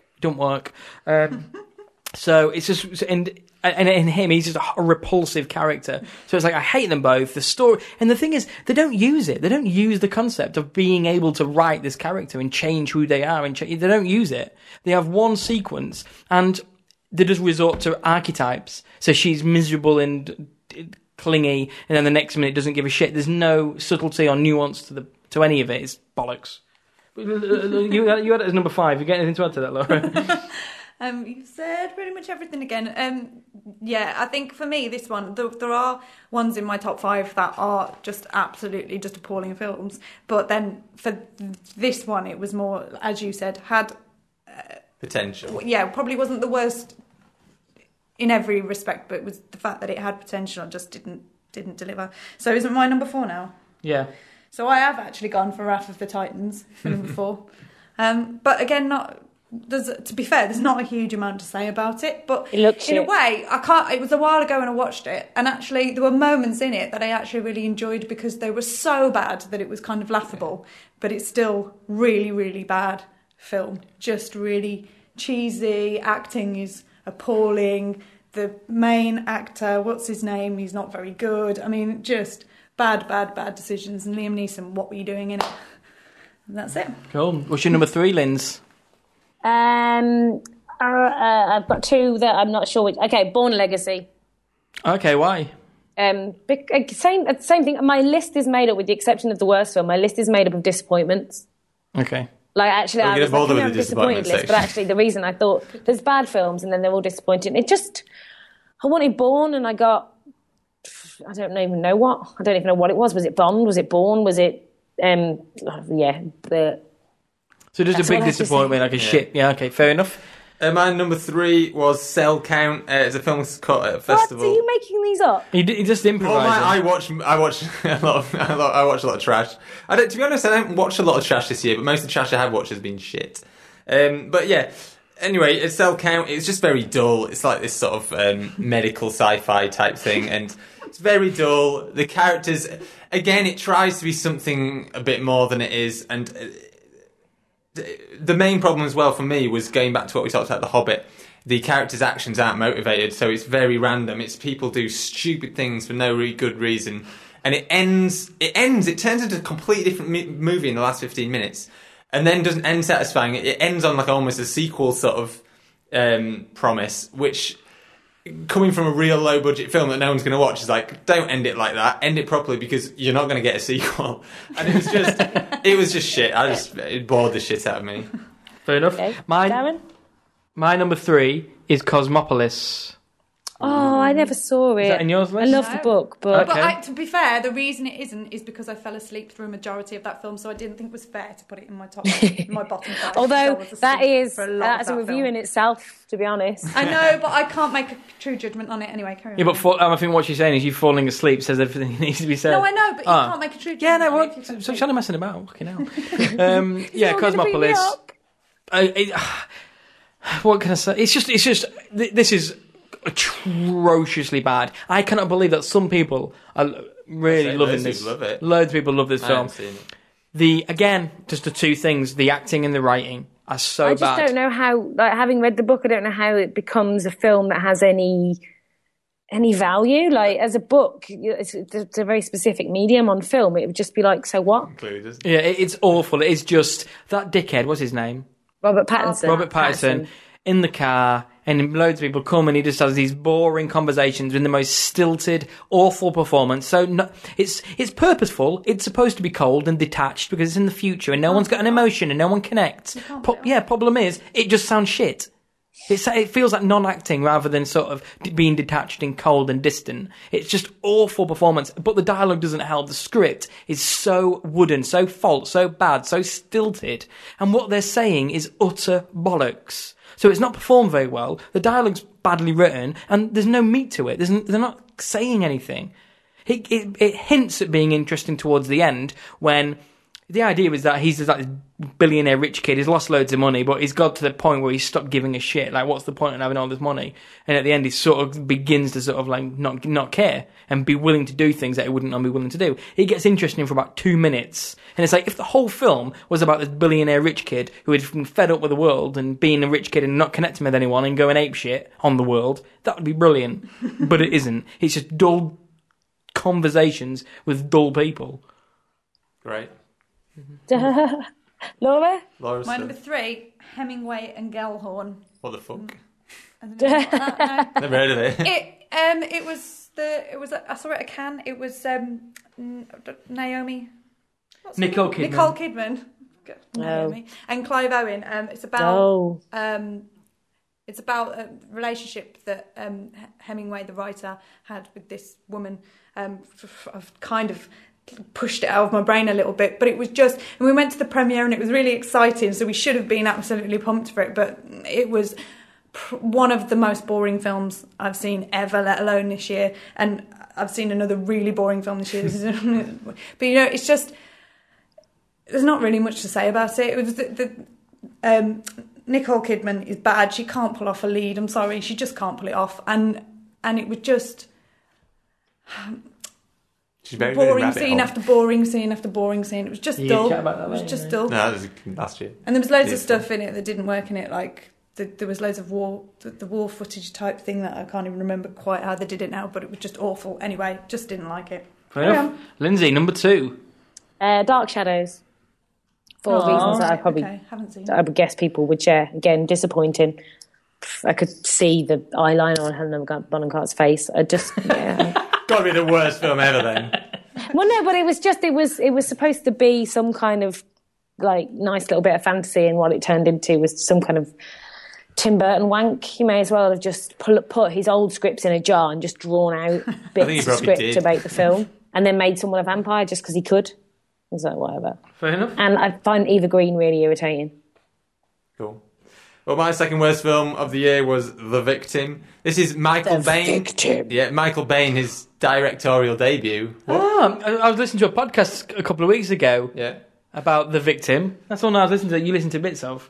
Yeah, guy said he's going to hate it, everyone. But basically, it's Michael Bain. He's a cult sort of favourite actor in loads of James Cameron movies and stuff like that. So, to be honest, I was kind of intrigued, and I think the main problem I had with this was the way it was marketed. It was marketed like a grindhouse film, and it was marketed as a bit of trash, sort of fun. I was like, okay, I'll go with that. And I was intrigued because it was Michael Bain's debut, although he has actually directed one film before, but he doesn't like to say that it's his debut because he didn't have a lot of say in it. The producers forced loads of things. I think it was co-directed anyway. But anyway, but the film is actually. Again, this is always the problem with my least favourite films of the year. It tries to actually be more of like a sort of low-key character piece about this guy who's living in the woods, and this woman is running away from these killers and hides with him, and there's a bit of a sort of thriller thing going on with him and her and these guys that are chasing after her. But it's a fucking low-budget film with a bad script, so it just can't. It just can't pull it off. The acting's shit, and it's just really dull and really flat, and just doesn't work. And it's just so disappointing, especially when it's marketed as fun, excitement, you're gonna get to see fights and explosions and all that shit. It's like, no, it's really dull. There's lots of random unnecessary sex in it, but nothing else. It's just boring. He was making out as if it was a fucking masterpiece, and that he was this amazing writer, and he writes. He said that he writes everything he's in. He always rewrites it, all his lines and stuff, and he makes out as if he's some kind of fucking genius. And I saw the making of with the DVD in it. They are making it out like they're making the greatest film ever made, but it's really bad. It's awful. And he sounds like a cock as well, like the way he treats people and speaks to people as a director, and that he was admitting that he tells people that he doesn't want to know their fucking opinions and they should just shut up, and he just sounds like a cock. Yeah, unfortunately, because he is like I say, a bit of a cult favourite, and he's in a lot of good films and things, but no, he'd stay in front of the camera and not in lead roles. Sorry, Michael. Okay, my number 2 is a film called Post Tenebris Lux. Yeah, don't talk about that right now. Is that your number 1? Okay, I'm guessing your number 2 is my number 1. So we're not going to talk about what... what's your number 2? My number 2 is Sightseers. Yeah, don't talk about that. Really? Fucking hell. Yeah. So does that mean I know, my in number fact, 1? it's on someone else's top... It's not my top 10. But one of our other writers has that in their top 10 list. I'm going to abuse the fuck out of him. I heard good things about it, but I've not seen it. A lot of people love it. I thought it was all right. Fucking idiots love it. Does anybody know anybody with a brain who loves it? I know some PhD who loves it. James love it. No. Okay, Linz? My worst film, as it's not a big reveal to anybody, is American Pie: The Reunion, because it was American Pie: The Reunion. It was terrible. As I God, expected you it watch to them. be. I reckon your bottom 5 are all the films Jay wanted to go and watch. enraged and left, bored to tears and enraged. Fair enough. I may as well have just set fire to my £5. Awesome. I thought you were going to say to your face then. No. I'm going to set fire to anyone's face. It's the fucking kid that plays Stifler. That man is, or whoever wrote that character, because their face needs to be set fire to. It's just, makes me dry heave just thinking about it. Cool. Yeah. Well, my worst film of all time? No. Of this year. Let's not go that far. It's not Rollerblade 7. Have we heard of it? You probably won't have heard of it. It's Randy Couture, the wrestler. It's one of his action movies he's brought out called Hijacked. And it's just shit. It's just... There's not enough action in it. It's more of like it's one of these thrillers. It's basically like Executive Decision or something like that. It's basically sort of like a hijacked airplane sort of situation, and Randy Couture happens to be on the plane and he needs to take out the bad guys, and it's just fucking boring and bollocks. And yeah, again, it was trying to be a bit classier than it was, and it was just really dull and uninspiring. But yeah, I don't want to talk about it anymore. Fair enough. My number 1 is Laws number 2. My number 1 is Sightseers. British film by Ben Wheatley. Why is it the worst film? It's a film that angered me the most while watching it. That's why it's my bottom. It's not the worst film. It's not as boring as my number 2, Look to Tennessee, Look, whatever, which is what Laura's going to talk about. It's not as badly made as Wrath of the Titans or anything. It's, it's not as badly performed as most of the other stuff on the bottom 5. It's just, as a whole, it's just... I think, actually, I'm going to be honest, the reason it's the worst film ever is because everybody else loves it. Because it's similar to Lord of the Rings in a sense. If I went to watch Sightseers in Cannes, like the first screening ever, I think it was, and it didn't get a massive reception, it didn't get loads of laughs, but it got a bit. I was surprised it even got a bit. And I just thought, the comedy is awful. I didn't find it funny, and I fucking hate the characters. I thought the script was atrocious. There was no cohesion to it. It made no sense from a character's sort of motivational point of view. I thought it looked cheap. I thought it just felt like a 16-year-old made it with his fucking iPhone on every level. In terms of everything about it, I just thought this is awful. And if, when it came out, everyone went, yeah, that is awful, I wouldn't care. I'd be like, yeah, fair enough, and I'd forget about it, and it wouldn't be in my bottom 5, because it would be a non-existent film like Wrath of the Titans. I wouldn't even consider it. But the fact that it's been well reviewed, and it's all for Best British Film at the BAFTAs, and a lot of people, I know a lot of people who hate it, but a lot of people are saying it's absolutely brilliant. It has to be my worst film, because it's not even fucking close to being good, never mind the top of any list or deserving of any award. It is atrocious on every single level. I will say, if you can tap into the humour, then you'll probably find it quite funny, but you also can't be my friend.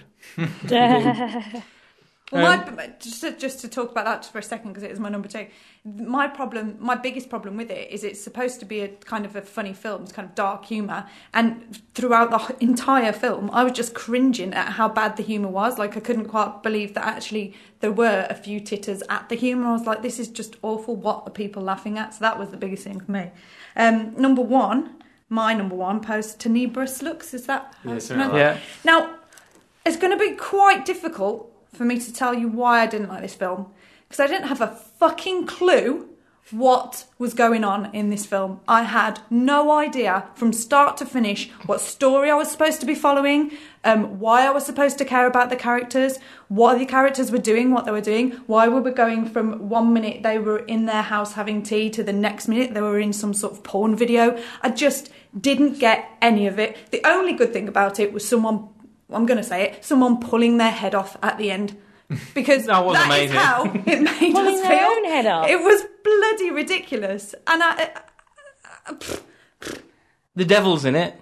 A CG Awesome. devil, really bad CG animated devil. the opening is just of some kid for like about what felt like about 2 hours, just in a field with some goats or something, and it starts to rain, and she's just running around, and she's like, what the fuck am I watching? I've got no idea. I would have rather have watched the dwarves sing for 2 hours at me. That's how bad this film was. That bit at the end, yeah, this guy was randomly in the same field, actually. He just pulled his head off. It's mental. It is awful. If you think The Hobbit is dull, try watching this film, Linz. Okay. You're not convincing me. I'm not gonna lie. Yeah, you will never, ever, ever see this film. Yeah, you never know. It might crop up. Jay has terrible film taste, so it might crop up on Virgin, and he'll be like, "Oh, let's watch this." No, And I'll it's be like, not "That's actually. terrible, It's I'm Random. no. It's some random. It's Mexican art house, film as pretentious well, isn't it? bullshit crap. Oh, then he won't. Has he got Nicolas Cage in? Is it Then he what? won't want to watch it. Yeah, he's in all the house films. It's got the Mexican Sometimes I Nick try and Cage. convince him that Nicolas Cage is in films. He's not, just because I want to see him. Right, should we go for our biggest surprise very quickly, or disappointment, or whatever you want to word it? I didn't have a big surprise. Disappointment. To be honest, I think in our worst films, most people seem to have gone for disappointments. But I'll say it because no one's mentioned it. I mean, The Hobbit was one of my biggest disappointments. But my other disappointment was Prometheus. I was so excited about that film. It looked awesome, but it was just a bit of a mess. Prometheus is more disappointing than The Hobbit. No, but we've already talked about The Hobbit. I think, okay. To be honest, The Hobbit was probably more disappointing. But I think I preferred The Hobbit than Prometheus. Prometheus, Ooh. I don't know. It was just it angered me more Prometheus than, quite had a lot. positives. It did have some great scenes in, but Hobbit so did The didn't. Hobbit. Both of them had great scenes in. But I think Prometheus just pissed me off a bit more. I reckon you watch it again, you'll prefer it. Yeah, probably. I think, to be honest, I guess The Hobbit, when I went to watch it, I didn't actually have high hopes for it. So calling it my biggest disappointment is probably not true because I'd heard a lot of people slag it off. Whereas Prometheus, well, to be honest, some of the reviews have been a bit weak for Prometheus, but I just loved what I'd seen of it so far, the trailers and stuff. I just thought it looked awesome. Yeah. I didn't hate the film. It's not in my bottom list at all, but it's Just disappointing. really disappointing. It was just such a mess, and some of it was so badly written, and it was just stupid. I found it a bit stupid. It annoyed me. Fair enough. I loved Prometheus. Linz? Well, yeah, Prometheus is in my good list with the caveat that it was a disappointment, but I recognise I did that. I'm in your position, Dave, where I looked forward to it so much. It looked so good, and then it just didn't deliver. But actually, one of the biggest disappointments is probably Skyfall. Okay, yeah, good one, yeah. I felt a bit that, it's a similar thing when you sit in a cinema and you enjoy a film, and then afterwards you're like, but I don't really know what they're going to do with him now. Like, they're killing off the Craig Bond, because I don't see where he can go. And it was just a bit it tried really hard to be a bit different, but then it just fell back on loads of really predictable ideas. And it was just like, pick a film and be that. It was going for the middle ground too much. It was like, we'll have a bit of Bond-style Bond. And without Javier Bardem, that film would have probably been on the bad list. Because I thought he carried that film a lot further than it deserved to go. Yeah. And the visuals as well. It was shot amazingly well.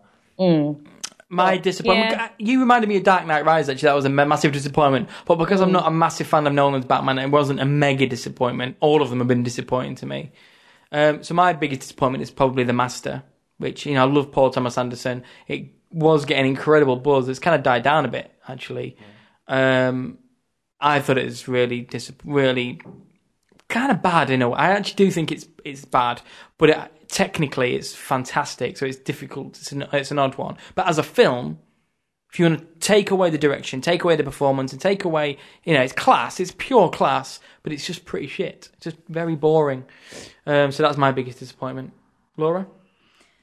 Yeah, I haven't really got one particularly that I would say was definitely a big disappointment. I think I do like Nolan's Batman, so that was a bit of a disappointment for me. But actually, weirdly, and it's probably because I've just seen it, The Life of Pi was a bit disappointing for me because I love the book so much and was expecting big things of it and didn't quite deliver for me.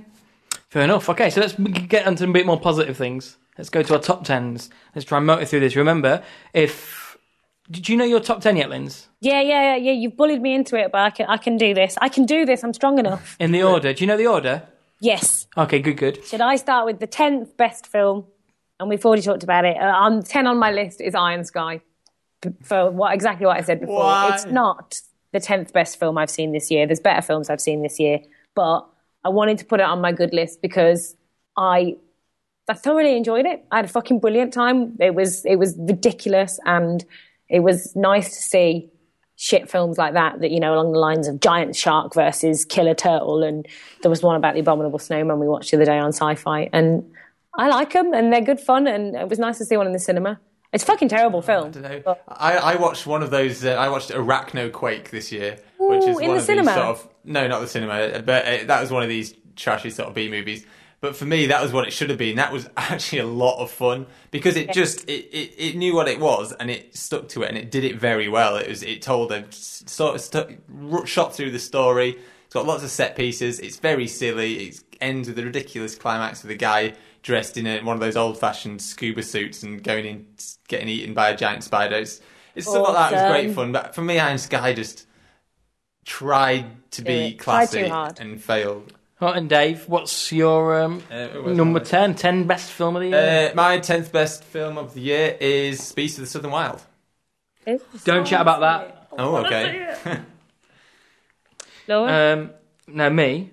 Oh, all right. You can't see the arrangement with satin. My 10th best film this year was The Impossible.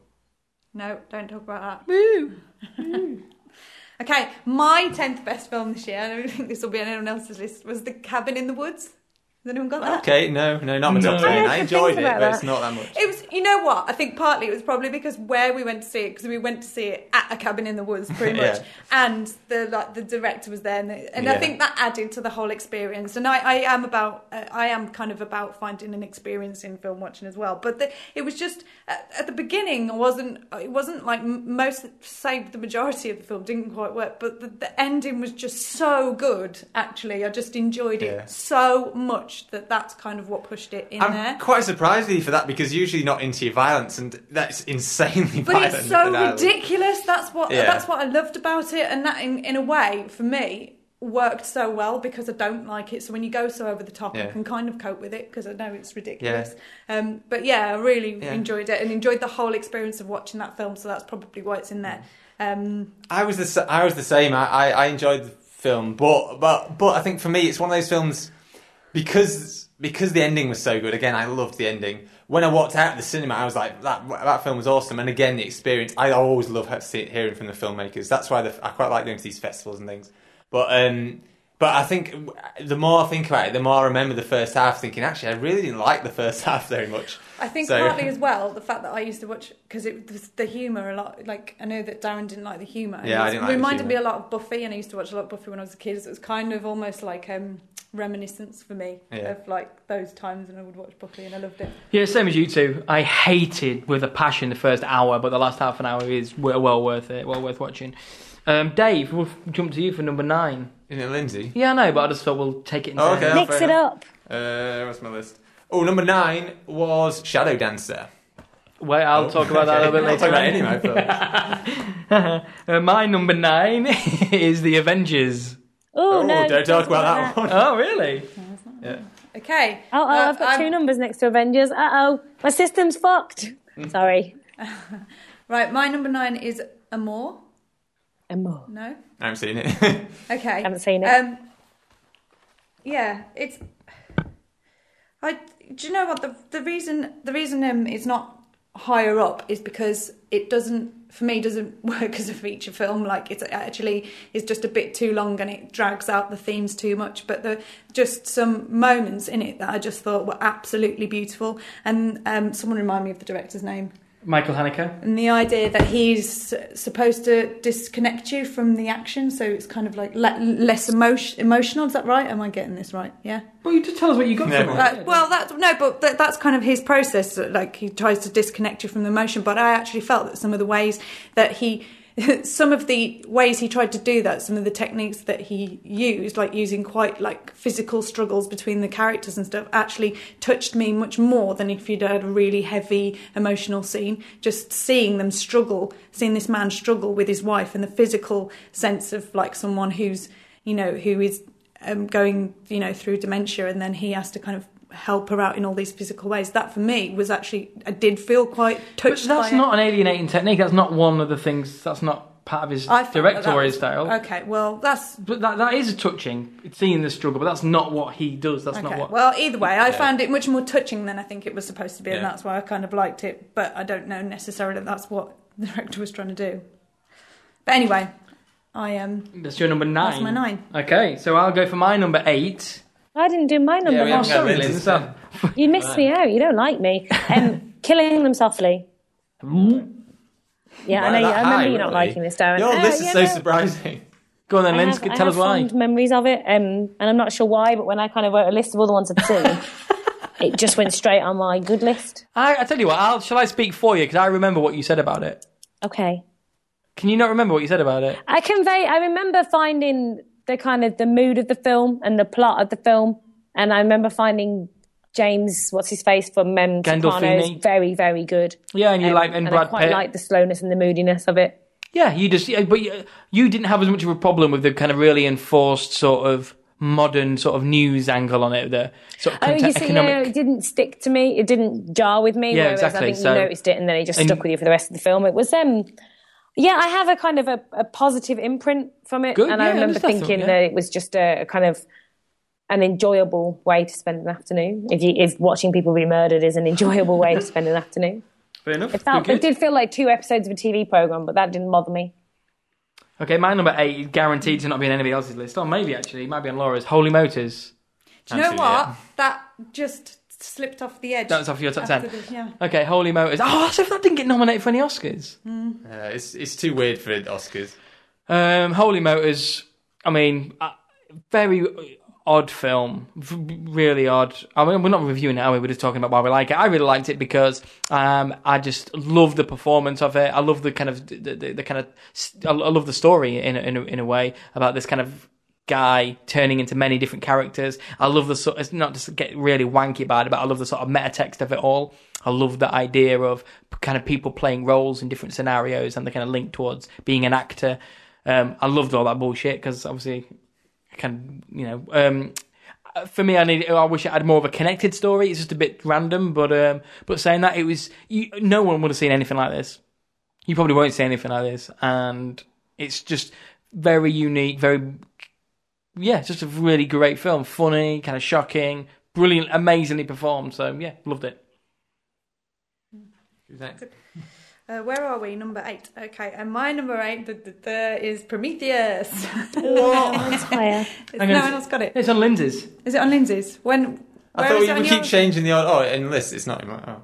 Is it in your list, Linz? It is, yeah. Is it at number 8 or? I thought you didn't like Prometheus. Higher. Me? No, Laura, Lindsay. Yeah. You thought I didn't like it? This is really bizarre. And I thought you didn't like it. Okay, can we move on? Anyway. So if it's higher in your list, Linz, then we'll leave it for now. Okay, so Lindsay, what's your number 8? Rampart. What?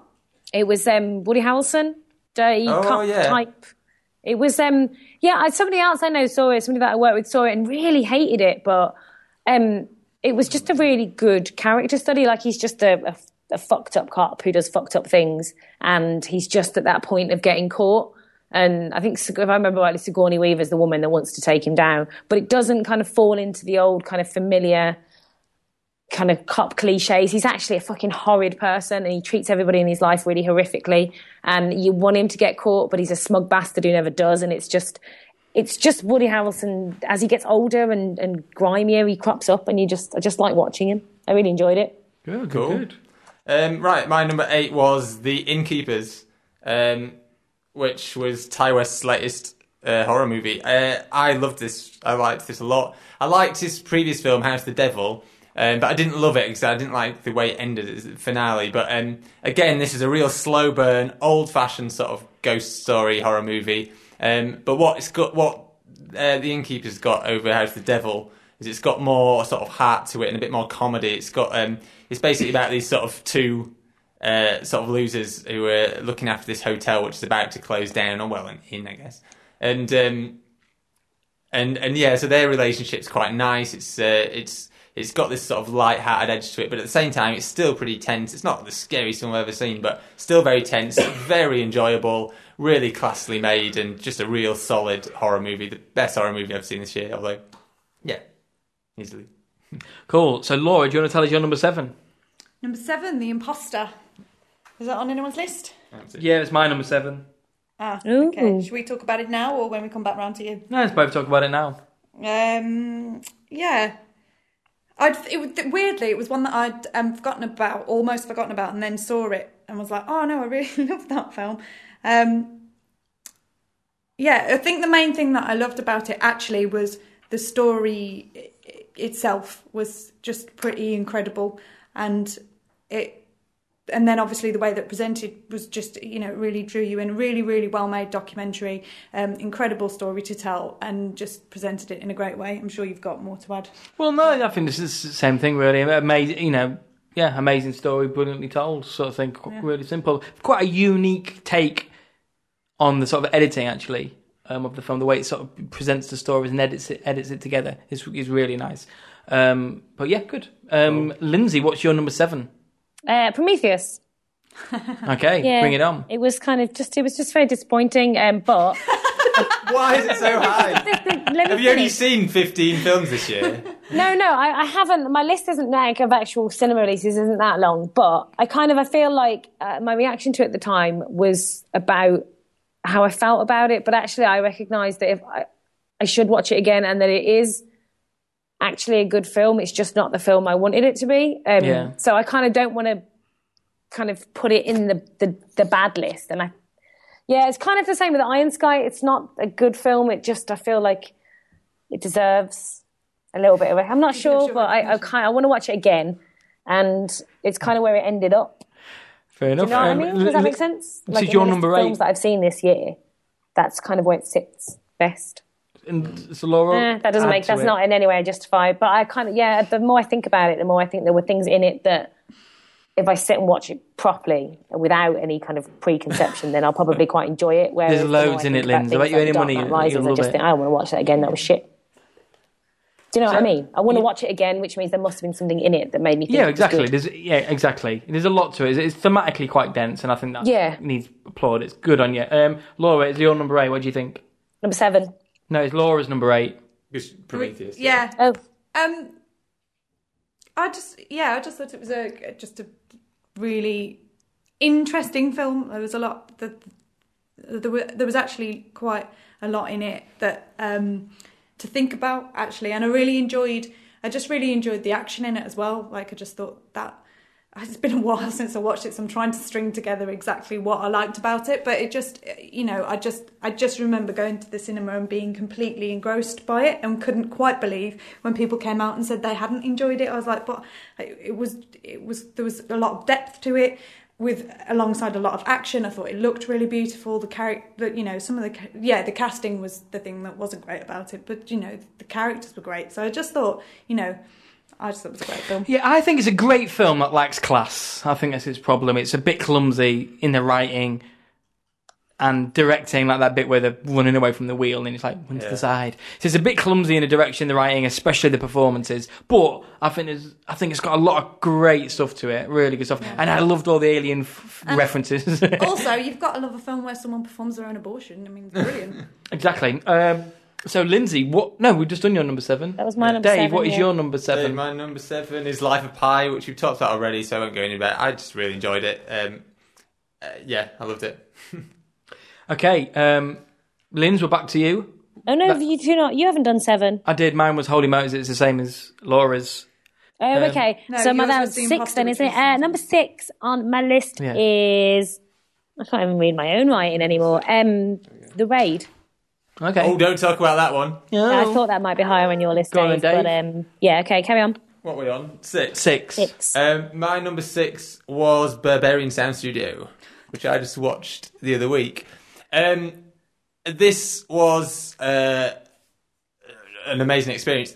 It's a very odd film. There's not much plot to it. I can see it's the sort of film that's quite divisive. Some people won't like it at all. It's well, I like it. It looks amazing. It is. I don't know, actually, because there's not a lot to it. I don't know. It reminded me a lot of, although at the same time it reminded me a lot of David Lynch, especially sort of the ending. So I don't know how. Are you a Mulholland Drive fan? I love Mulholland Drive with so much passion. It reminded me a little bit of that. You might quite like it. I don't know. It's a funny one, but it is one of these films that really plays on mood and style and stuff, and it is gorgeous. But what's best about it is the sound design, because that's the point of it, isn't it? That's the whole point of it. I mean, the idea of the story is that Toby Jones is the sound designer, who's brought on to work on a giallo film, like an Italian sort of horror film. And he's this guy from England. I can't remember where it is now. Some sort of random rural place in the UK. And he comes to Italy, and he's sort of, there's a fish out of water thing going on. But really, it's really sort of a love letter to the sort of surreal nature of sound design. So a lot of the film is like, you'll see Toby Jones and these other very creepy sort of Foley artists doing Foley to this fucked up Italian film that they're doing. And what's quite cool in the film is that you never see the film that they're doing the sound to. All you hear is this anonymous voice. Well, not anonymous, he's got a name, but you don't see him. But you hear this voice describing the scene that they're doing the Foley for. And so the scene's like, scene 16, ripping the hair out of the witches who are boiling in oil. And then you'll see Toby Jones, there'll be the flicker of the screen, you'll see Toby Jones ripping the heads off radishes and stuff. But you can hear the rest of the soundtrack, the dialogue and the music, and you realise it's really disturbing. It's quite really creepy, but you can't see anything. You don't see any violence, any blood. You're just seeing people pull vegetables apart, and it's like, oh, it's really disturbing. But then there's a whole other level to it in terms of the film's got like this sort of cyclical structure, and everything's again it's about sort of Toby Jones being a bit lost in this other country, but don't also ruin it though, Dave. But yeah, you're getting lost in the film. I don't want to ruin it. You've reviewed it. But yeah, it's because we hadn't talked about it before. I thought I'd bring it up because I just saw it on Blu-ray the other day. Still got it. Yes, but I loved it. It's just an amazing experience and technically astounding. Like technically. In terms of the look and the sound. It's technically astounding, technically. Yeah. Okay, my number 6 is Shadow Dancer. Cool. So this is on Dave's list earlier. 8 or something like that. Yeah, I mean, Shadow Dancer, almost sort of flawless filmmaking, perfectly judged sort of mood. I just found it fantastic. I thought, the kind of story is amazing. I thought the tension was fantastic. Performances were amazing. I mean, I loved it. I love it. I love not being able to slag a film off in any way. I love it when a film is sort of so well made that I kind of admire it on that level, but also, even within itself, it just really gripped me and grabbed me. Dave, you wanna?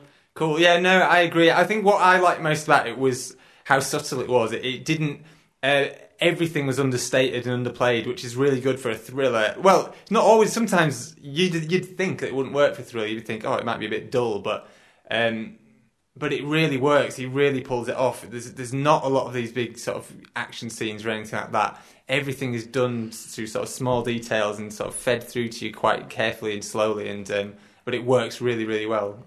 Yeah, it's like the opposite. It was like Prometheus saying that lacked class. It's a bit clumsy. It's like the opposite of that. It's so in control of everything. It's kind of confident in it, and it's absolute class in that regard. Yeah. So Laura, your number 6. My number 6 is Frankenweenie. Well, don't chat about that. So Dave. We've done number 6s, so what is your number 5? My number 5 was The Kid with the Bike.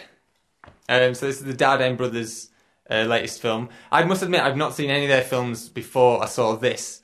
So I think what I really liked about this was I didn't know what to expect. I'd heard a lot of good reviews, but because they're the sort of directors, their films are always in Cannes. They're sort of Cannes lovies. They're always there. They're one of the few people who've won it twice, and so I came to this expecting maybe something quite slow and a bit worthy and a bit sort of pretentious, but just totally the other way. It's a beautiful film. It's what I was surprised by is how tightly sort of scripted it was and stuff, because it's very naturalistic. The style of their films are always quite naturalistic. They use a lot of unknown actors. Well, they have a sort of a team of actors they use a lot, but at the same time they always introduce sort of unknown actors. Like this, the main lead in this is the kid with the bike. It's just a kid, and he's not from an acting background. Obviously, he's only 11 or whatever. I can't remember how old he is. So it's got this sort of naturalism to it, and everything feels very real. It's a sort of a social drama sort of thing, but at the same time it's very tightly scripted. So things do move along at quite a pace, and there is an obvious arc to it, and it does tie up quite nicely. There was one thing, I mean, towards the end, you think, oh, actually, this is tying up too nicely, and it's like, oh, well, don't turn cheesy on me after such a good start. But there is like a bit at the end that sort of subverts that briefly, and so there's a bit of it threatens to get cheesy and then doesn't. So that saved it for me. I was very worried it was going to have a dodgy ending, but it's just beautiful. It's really beautifully acted, really engrossing for such a simple sort of understated drama, like we were saying with Shadow Dancer. Shadow Dancer. It's understated. It doesn't overplay anything. It just tells a sort of a really strong story, very simply, very effectively, and very naturally, and it's just brilliant, absolutely brilliant. Awesome. My number 5 is Beasts of the Southern Wild, which again was a little bit earlier on yours. 10 or 9. This is one of the first films I saw at Cannes, and it ended up staying as my best film until the last day. But Beasts of the Southern Wild, again, just a really unique take. It's sort of part social. It's really weird in a sense of it's sort of part social realism, part fantasy, and I think it melds the two really well. You know, barring it would have been much higher if it didn't have some kind of awkward performances from some of the the adults acting. in it. Yeah. It was more they were caricatured, maybe Yeah. more than the performances. Yeah, they were just a little. Yeah, exactly. It's a bit two-dimensional. But ultimately, I just thought it was just really original, and it's kind of really beautiful, and had a nice poetry to it as well, visually and sort of thematically. The music was great. And the music is amazing. Yeah, so it was just a great.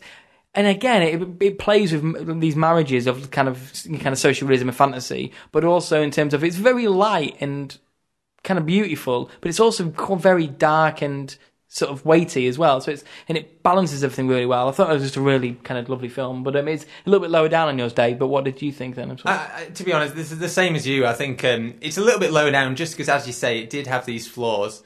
But overall, I mean, I'll just repeat what you said pretty much. I just thought it was so fresh, so beautiful, so sort of moving, and it's got some stunning sort of scenes in it. It's got so much energy to it, and it's got a real sort of joyful feeling to it. It sounds a bit cheesy, but it really does. It's I don't know. It really, especially because it's all through the eyes of the young girl who's the lead in it, and there are very few films that have effectively sort of shown the world to a child's eyes, and this does it very well. And it's sort of you feel like they do, and it's beautiful. And it's been nominated for loads of Oscars, including Best Actress for the little girl. Brilliant. And she's like, 7 years old? And she's been nominated for Best Actor. She's brilliant. She carries the film, totally carries the film. The only way is down. Yeah. So, and it's been nominated for loads, Best Director, Best Film, and it's a good honour. It's great. It's really nice. Number 5. My number 5 is The Impossible. Okay. We've chatted about it. We have chatted about it, so yeah, there's not really much more to add. But I just, awesome. Really grabbed me. So it's my number 4, is that right? No, I haven't done 5. Oh, sorry, Lynn. It's all right. You can't see me, so I'm easy to forget about. What's my number? My number 5 is The Avengers.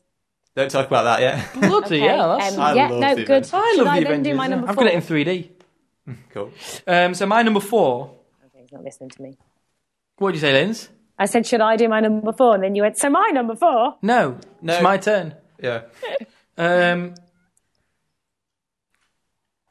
My number 4 is Looper. Don't talk about that. Oh. God, yeah, you had the lowest. My turn. Well, I don't know what order we're going in now. Well, I know Dave, that your I'm number probably 4. going to not to talk about this. My number 4 is Argo. Yeah, don't talk about that. Dave? Dave, No, Lindsay.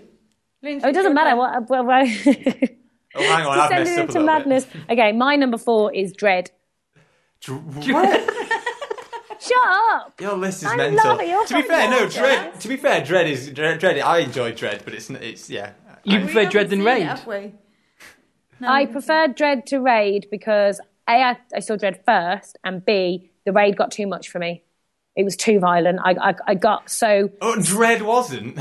Well, no, because Dread was a violence that I understand. I don't watch martial art movies, so the Raid, it got too much for me. It's not something that I'm used to seeing happening. There's the people being just repeatedly kicked and punched and kicked and punched and kicked and punched. We'll talk about I'm the used to Raid's people being violence shot to death, and I can handle people being shot a million times, but the kicking and punching got a bit much for me. Does that make sense? I know what you mean. I guess, like you say, Dread... The moments of violence are more brutal, but there's not as many of them. Yeah, they're also more more fake. ridiculous. Yeah, yeah, and the whole thing had a mass. I had a very low expectation of it, and it was really, really interesting to look at, and it did a few things that I didn't expect it to. And yeah, I was surprised that it ended up that high, but I think fair dues. yeah. So there you go. That's my number 4. Dave. My number 4, I was stupid actually because this was someone else's number 4, but I thought I got confused. Is the Avengers actually is my number 4? Was that Okay. your No, someone that else's was number 4? mine. A bit Oh, your lower number down 5. for me. Okay, yeah. sorry. It was the Avengers. Yeah, I'm surprised by how high it is. I don't know. The order of these lists is difficult. All this top 10 I liked a lot, but I think it really surprised me. We're always talking about expectations on this podcast, but I wasn't expecting a lot from it. I'm not a fan of many of the sort of lead up Avenger films. Thor's probably the best. It was hilarious. I wasn't even like Iron Man, which most people liked. I was like, meh, it was okay. So when this came along, I was like, yeah, superhero films bore me a little bit, but I don't know. I enjoyed it so much.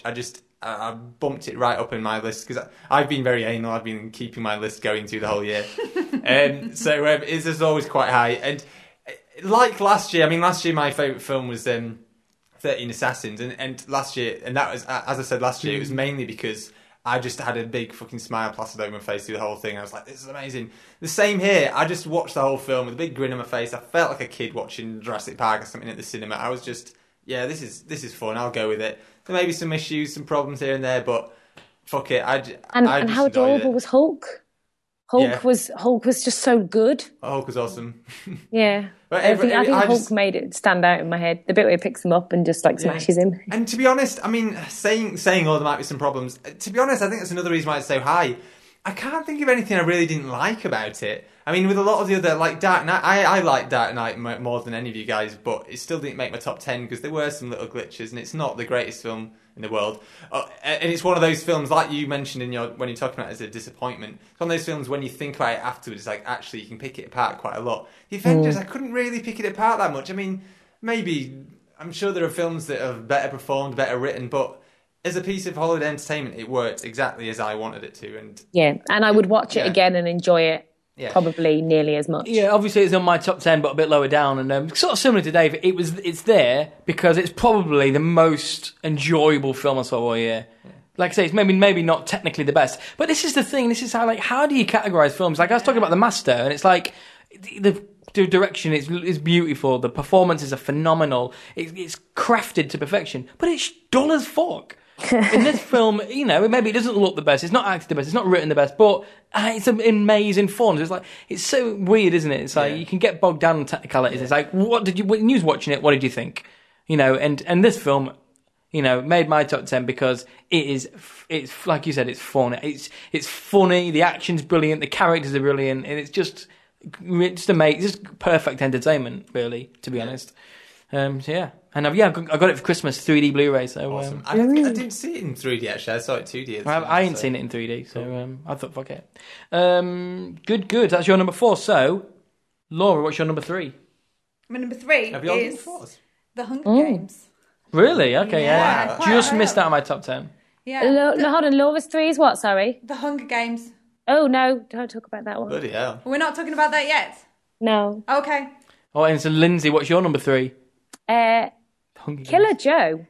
Oh, I Okay. liked Killer Joe a lot. I saw I that. was really surprised by this film, and Killer I was Joe. surprised by how much I really remember really just being quite astonished by it. And I think maybe that's down to seeing Matthew McConaughey do something other than just take his shirt off. Yeah. And then Playing with and then chicken. exceed any kind of to be genuinely terrifying. Like he was genuinely terrifying. And I think like it's completely changed my opinion of him. And I see him now and I'm like, oh. He's still quite charismatic though, along with Which it. is what makes him so terrifying. There's a Yeah. hint of look, watching it. I thought he could pull off Patrick Bateman. Do you know, I knew you was going to say that. I tell you what, actually, that's talking about the Oscar nominations. That's one thing I was thinking of before. If anyone deserves Best Actor Oscar nomination in any film this year, that would be my choice. To be honest, thinking back, he's amazing in that film. He totally. To be honest, without him in that film, it probably wouldn't be that good. Yeah. It is kind of. I like how it is very odd and it's very different, and that's kind of what I liked about it. But Matthew McConaughey is amazing. He is what makes that film great. Yeah. But yeah, it's not quite as high for me. I think it was an odd film. I didn't know what to take from it. I think some elements were just a bit silly, and I didn't always buy into it. So for me, it was a bit further down. But no, I'm with you, Lindsay. I thought it was good. Cool. Dave, number 3? Oh, number 3. Number 3, we've discussed it a little bit already. Is The Raid? Is my number 3. Yeah. Oh God, I fucking love that film. It's the only. It is really good. I just got a bit much. Oh, you can't have too much action for me. It's I've seen it twice, but it's the only film on the list I've seen twice because I saw it on DVD as well as at the cinema, and it probably got even better the second time. It's so intense, and I think some people maybe don't like that. It's a bit too much, but for me, it pulled it off. I mean, sometimes you can get. I say I can never have enough violence, but that's wrong. I've seen some films that do overdo it, and you get bored. But I think for me, they really pulled it off. It's stupidly intense. I've never seen such a fast-paced film. It just never stops. And when it does slow down, it's for incredible intense scenes. I mean, there's the machete in the wall scene. Fucking hell! It's just like it's the most. I watched so much of this film through a pillow. Yeah, exactly. And I'm never going to watch this. but no, but and for me, I think as well, the action is so varied. I think for an action film, if there's too much action in an action film, it can get dull. But that's more if it's just the same. For me, I quite liked this had a mix of knifing the shit out of people, punching the shit out of people, shooting the shit out of people, blowing up fridges, fucking. It was just blowing up fridges. Yeah, it's a very good scene. It's basically got everything in it. It's just it throws everything in there and gets away with it, and that's what I liked about it. And I loved it. It's the best action movie I've seen for probably a decade, let alone this year. Just honestly, I loved it. Yeah, I think that I appreciated it, and I especially because as I say, I don't really watch martial art films. Appreciate the choreography. Like you're stood there watching them, and this is a single non-moving camera, and you're thinking, and they're actually doing this to each other. Although not, I'm guessing you really feel it. That's what I like. I like action where you can feel it, where it is visceral.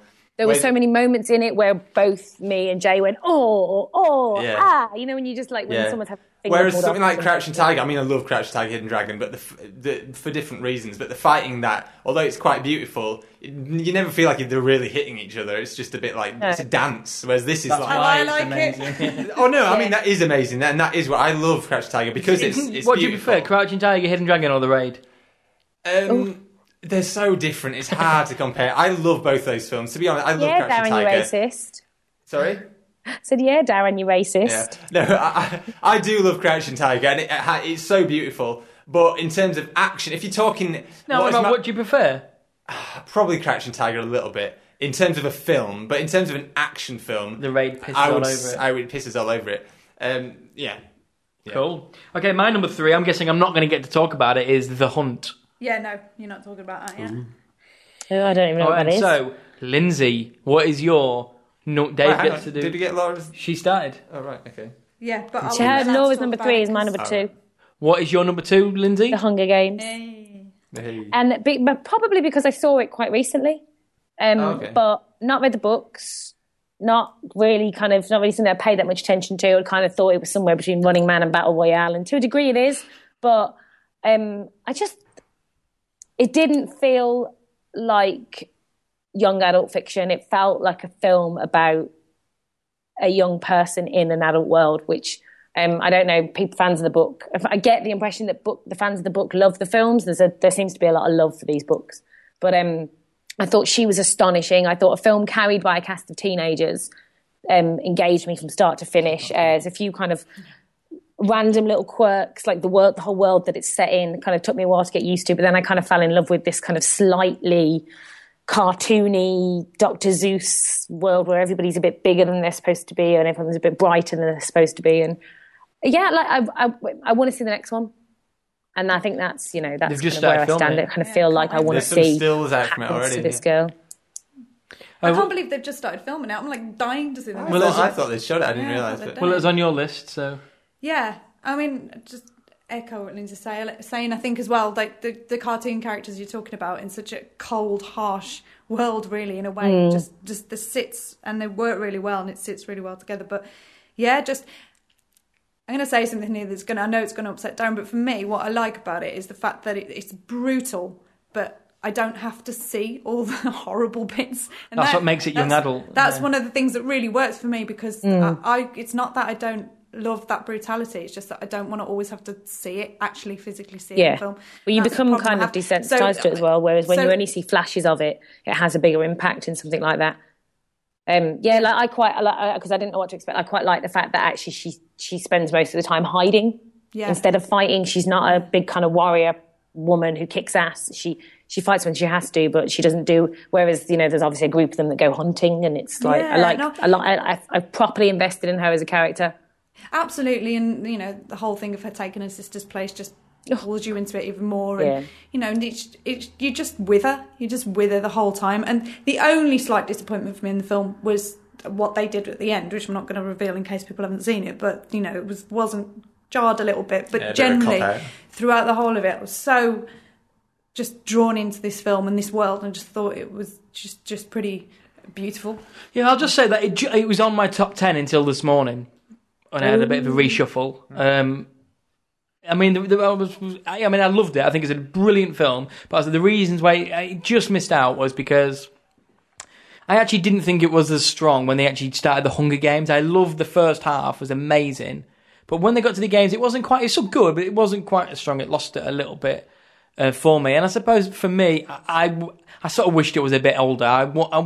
I never felt it was brutal enough. I didn't, she didn't feel like she lived in poverty and she was this sort of stricken kid, and it didn't feel that violent and that. This is mine and Lindsay's number 2 and 3. Can you stop putting negativity? It's all right. We'll have to argue about it. Yeah, no, I love the film. I love the film, but I just feel that's what stopped it from being greater. When it pretty much was. It's just I wish it was a little bit harder. I wish it was a little bit more shocking, a little bit more frightening. But it's a kids' film, so what do you expect? Yeah, I mean, I'm the same. I think it's Darren. It's I liked it, but it's quite a bit lower down my list because it lost it a bit in the last half an hour, 45 minutes or so for me. It just felt a bit weak, a bit half-hearted towards the end, but it's still very good, and I'm definitely looking forward to the next part of it. And you compare that to other franchise books like fucking Twilight or Harry Potter, and it's leagues ahead. Yeah. I mean, this is the thing. This is a proper film. A lot of thought has gone into that film. Yeah, exactly. It's class. It is a film. Yeah. Dave, you're number 2. My number two is Looper. Ooh, no. That's also my number 2. So we can both chat about it. It's no. You what? Sorry. No, you can't. Okay, sorry. Sorry, Linz. Moving on. They're very limited film watching. My number 2. Oh, I love this number film. 2. It's Frankenweenie. I never saw it. It's showing in a little cinema in Lincoln in 2 or 3 weeks, so I'm going to watch it. Yeah, I suppose after, Tim Burton's not been on a hot form over the past 10 years. I've loved a few of his, to be honest, but he has made a few clunkers, and this for me is Tim Burton at his best. This is Nightmare Before Christmas. This is Edward Scissorhands and Beetlejuice. It's sort of like a best of in a way, because it's got so many sort of visuals and moments and vignettes of his previous films all collated into one. It's just fantastic. It just looks absolutely stunning. It's everything you kind of want from a sort of kind of one of his films, and particularly animation films. It's it's funny. It's so fucking imaginative. Every sort of character in it is really sort of unique and a brilliant take on it. And I suppose another thing, again, like Dave pointed out earlier, is a bit of a theme, is that it was a bit of a surprise because I really hate the short film that he made of Frankenweenie. When it first got announced, I didn't give a crap about it. And very slowly I got excited about it, but it's just beautiful. It's just amazing on every level. It's kind of, I love being serious about film, and I love really kind of deeply thematic films and stuff like that. But ultimately, I'm a big fucking kid, and I love sort of fantasy, and I love kids' films, and I love animation, and this is like the best of the, bang up there. And I think it's going to last. I think in the Oscar. Hopefully, it's going to take that. Yeah, it didn't do that well at the cinema, so hopefully, if it does get the Oscar, it might pick black up and again. white. Yeah, kids horror film. It's like it's not, it's not like a commercial. It was my number 6, and I think the only reason it didn't get higher for me was just because I've lost my train of thought. Yeah, the only reason it didn't get higher for me was just because it didn't necessarily do anything new. It was, as you said, very much Tim Burton, the best of, and which was great and lovely to watch him back at his best. But it just didn't do anything new or kind of different that he hasn't really done before, and that's the only reason it isn't higher. But it's still a really good, really beautiful Tim Burton film. Okay, so we're at number 1. Should we start with Lindsay, because that's your number 2? Is the big one then? is the best film I saw in 2012 was Looper. Cool. I think. We all chat about this because it's made all of us. Yeah, in the made list all of of things it. that I've seen, I thought it was a really interesting, really solid action, adventure-y, sci-fi type film. It had some really strong points. Like I wasn't in the podcast where you talked about it, and Laura, you talked about the scene that at the time. I hadn't seen the film, and you talked about the scene where they capture his future self, or they capture his past self. Anyway, and it just stands out as a film that I really enjoyed and that I really went with. That doesn't mean it was perfect, because once you get into time travel and funny makeup on people's faces. But I enjoy watching Bruce Willis run around. So yeah, it kind of, out of all the films I saw last year, it's my favourite. Yeah, I think for me, I mean, it's my number 2, so it's high on my list as well, obviously. It surprised me. Not necessarily surprised me in a way that I wasn't expected to be good, but I mean, the film constantly surprised me. I didn't always know what was coming next, and I was so gripped. It's probably the most engrossing film I've seen this year. I just always wanted to know what was happening next, and as I say, it kept throwing new things at me, and it was just so much fun. It was exciting. There's been people who've argued, complained about it because of a few narrative flaws and stuff like that, but it's time travel. There's going to be flaws because time travel is fucking impossible in its nature. And it's just, same with the Ewlands. It's just, everything works so nicely. It's so classily done, so entertaining, so surprising. I loved it. Yeah, this is the only film that we've all banging on about, isn't it? Yeah, that's interesting. Yeah, absolutely the same. I thought it was quite stunning. Very rarely do I come out of a cinema and think, fucking wow. And this was one of those films that really sort of blew me it's away. not higher in your list, actually. I know, the top surprised, top four for me was just like interchangeable almost. Yeah. The top four were just like, they're just out of this world films. They all the other stuff, but those four was like, there's like a gap. Yeah. It's always hard to come up with an order. Yeah. I struggled with the order. It always changed. The scene, again, you can pick it, but I think you can argue against it. But I still think probably the most powerful scene in the cinema this year was the scene where that guy is getting his pieces It's really sturdy. as he's running back to his young self. Bit of physical, Biff. Something like Something that. like that. And his limbs are just disappearing, and he's just crumpling as he's running. It's just a fucking stunning scene. Stunning sequence. Brilliant. Yeah. Huh?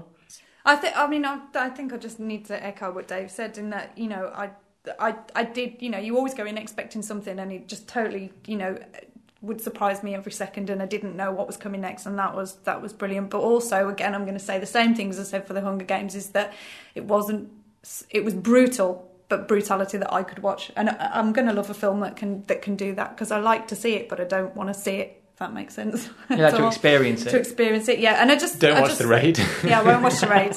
I won't watch Irreversible and all those. I just thought it was great. And also, I think, why is his name gone out of my head? Because his name is Reddit Gordon Joseph Lewitt or Joseph Gordon-Levitt. JGL, as the kids call him. It's just incredible. Do they? I really rate him. Idiots do. I always look forward to his films now. I just think he's brilliant. Cool. Dave, what is your number one? My number one is going to be a bit controversial. Oh no! God. Is it Not The because you guys hated it. I don't think any of you guys have seen it all, Okay. but and Laura will probably have a go at me because I had a go at some of her suggestions for her list. Okay. Come on, Dave, spit it out. Basically, my pick for my favourite film this year it's controversial because really it played at first, and I saw it first on television, and it was shown as a series.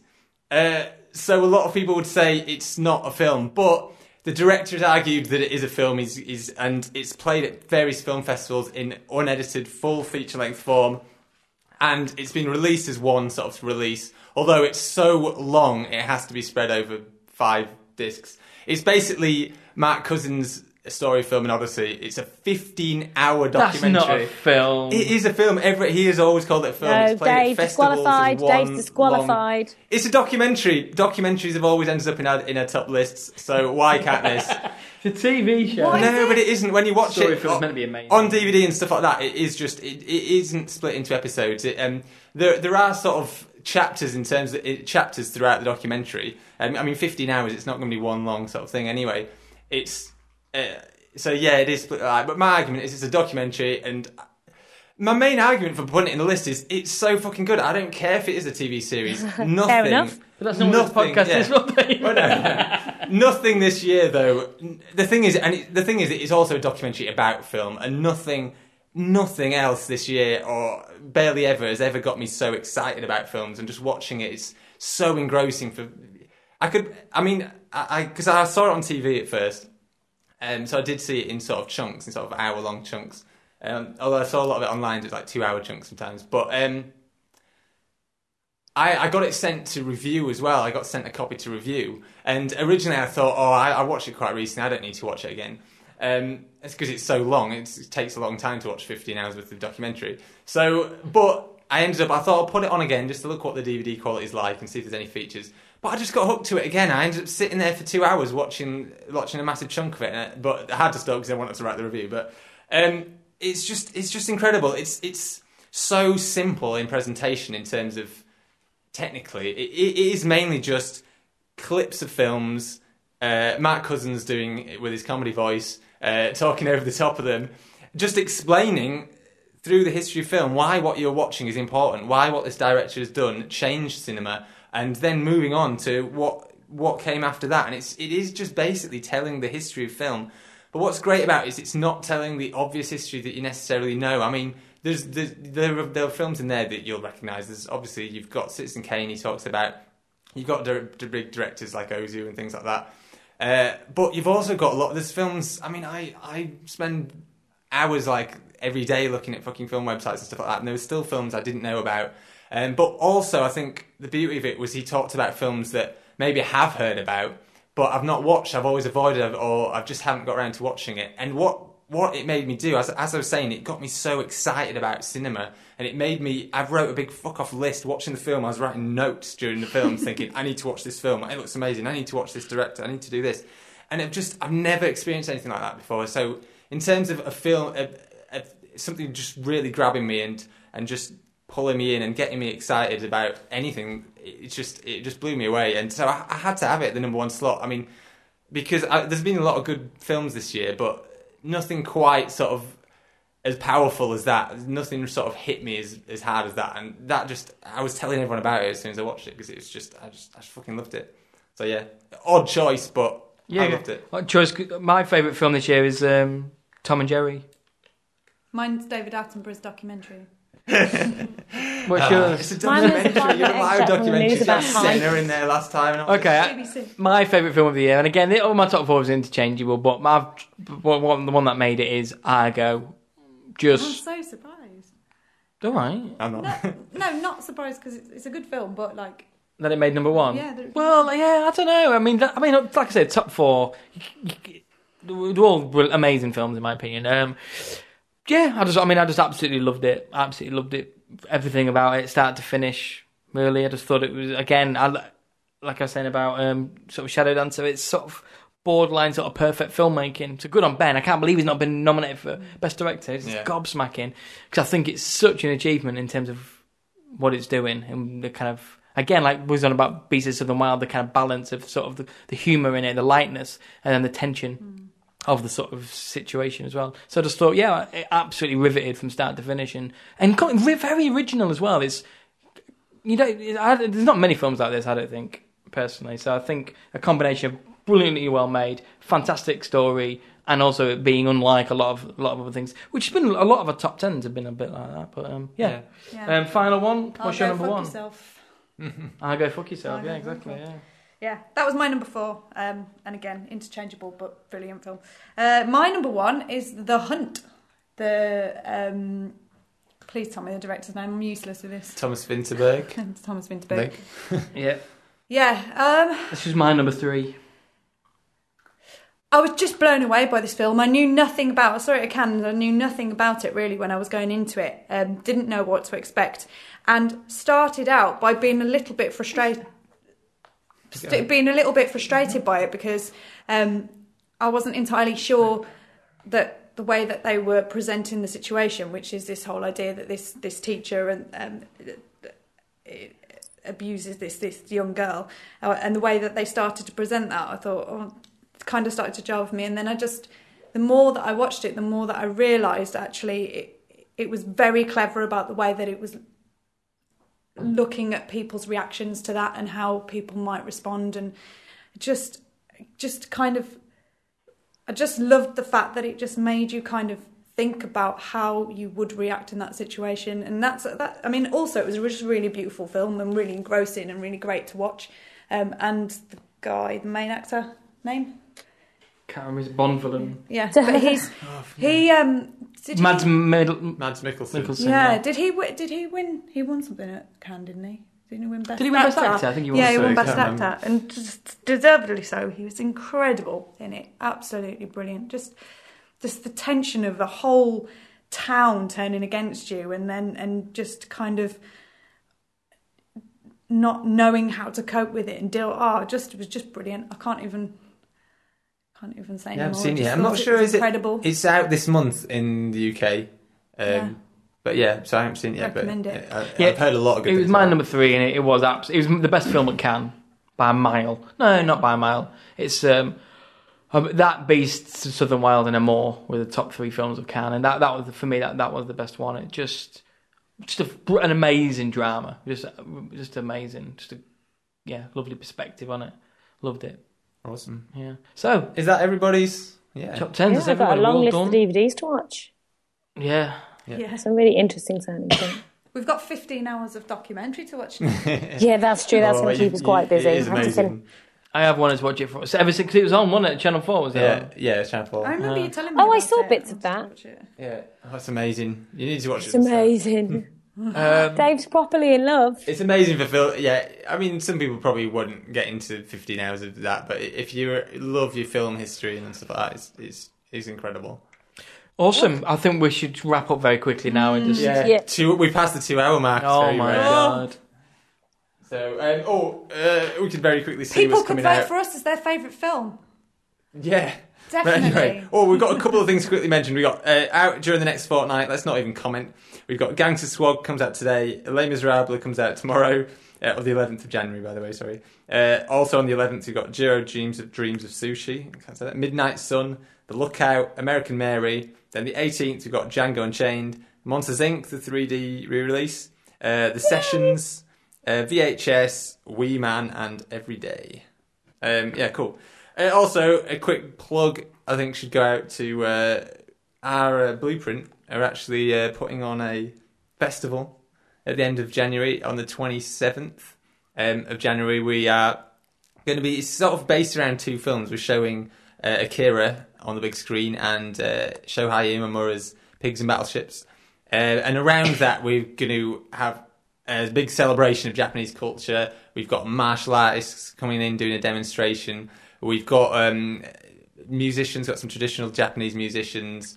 We've got an artist who's going to have an exhibition on in the week running up to the 27th. And also on the 27th, you'll get to see that work as well. We've got all sorts. We're going to have food some and drink. Jasper. With Pigs and Battleships, we have Jasper Sharp as a sort of a renowned Japanese cinema expert. He's going to be talking about Pigs and Battleships and Shohei Imamura and the sort of Japanese New Wave movement, which that was a sort of an early part of. It's going to be awesome. So sounds amazing. Where is it, and where can we get tickets, Dave? Well, it's at Bishop's Grosseteste University College. It's at the venue there in Lincoln in the UK. And to get tickets, you need to head over to our website. It's japanfestival.co.uk. And it's all pretty clear on there. You'll be able to find the ticket page and get yourself a ticket. It's dirt cheap as well. Only £4 for Akira, £6 for Pigs and Battleships, or £8 for both and everything. And isn't Akira having a nationwide release? Oh, sorry, yeah. Yeah, Akira is it's 25 years old this year, and it's getting a re-release in the UK around sort of summertime, June, I think. But we've got it early because we spoke to Manga, and they very kindly allowed us to screen it early because Lincoln aren't getting it in summer. Surprise, surprise. So, if you want to see it on the big screen, pop down to the venue. Yeah, awesome. Plug done. You coming, Lynn? Sounds good, doesn't it? Yeah, sounds really good. Will there be sushi? Yeah. There'll be sushi. Ooh, I'm there. Yeah. And bottles of Asahi. Ooh. Good. Okay, so a couple of weeks we'll do Let's back go. to normal. Then we'll be gearing up for the Oscars special. Hope all our fan has got 2 hours to spare this week. Okay. Cool. I'll see you later. Bye.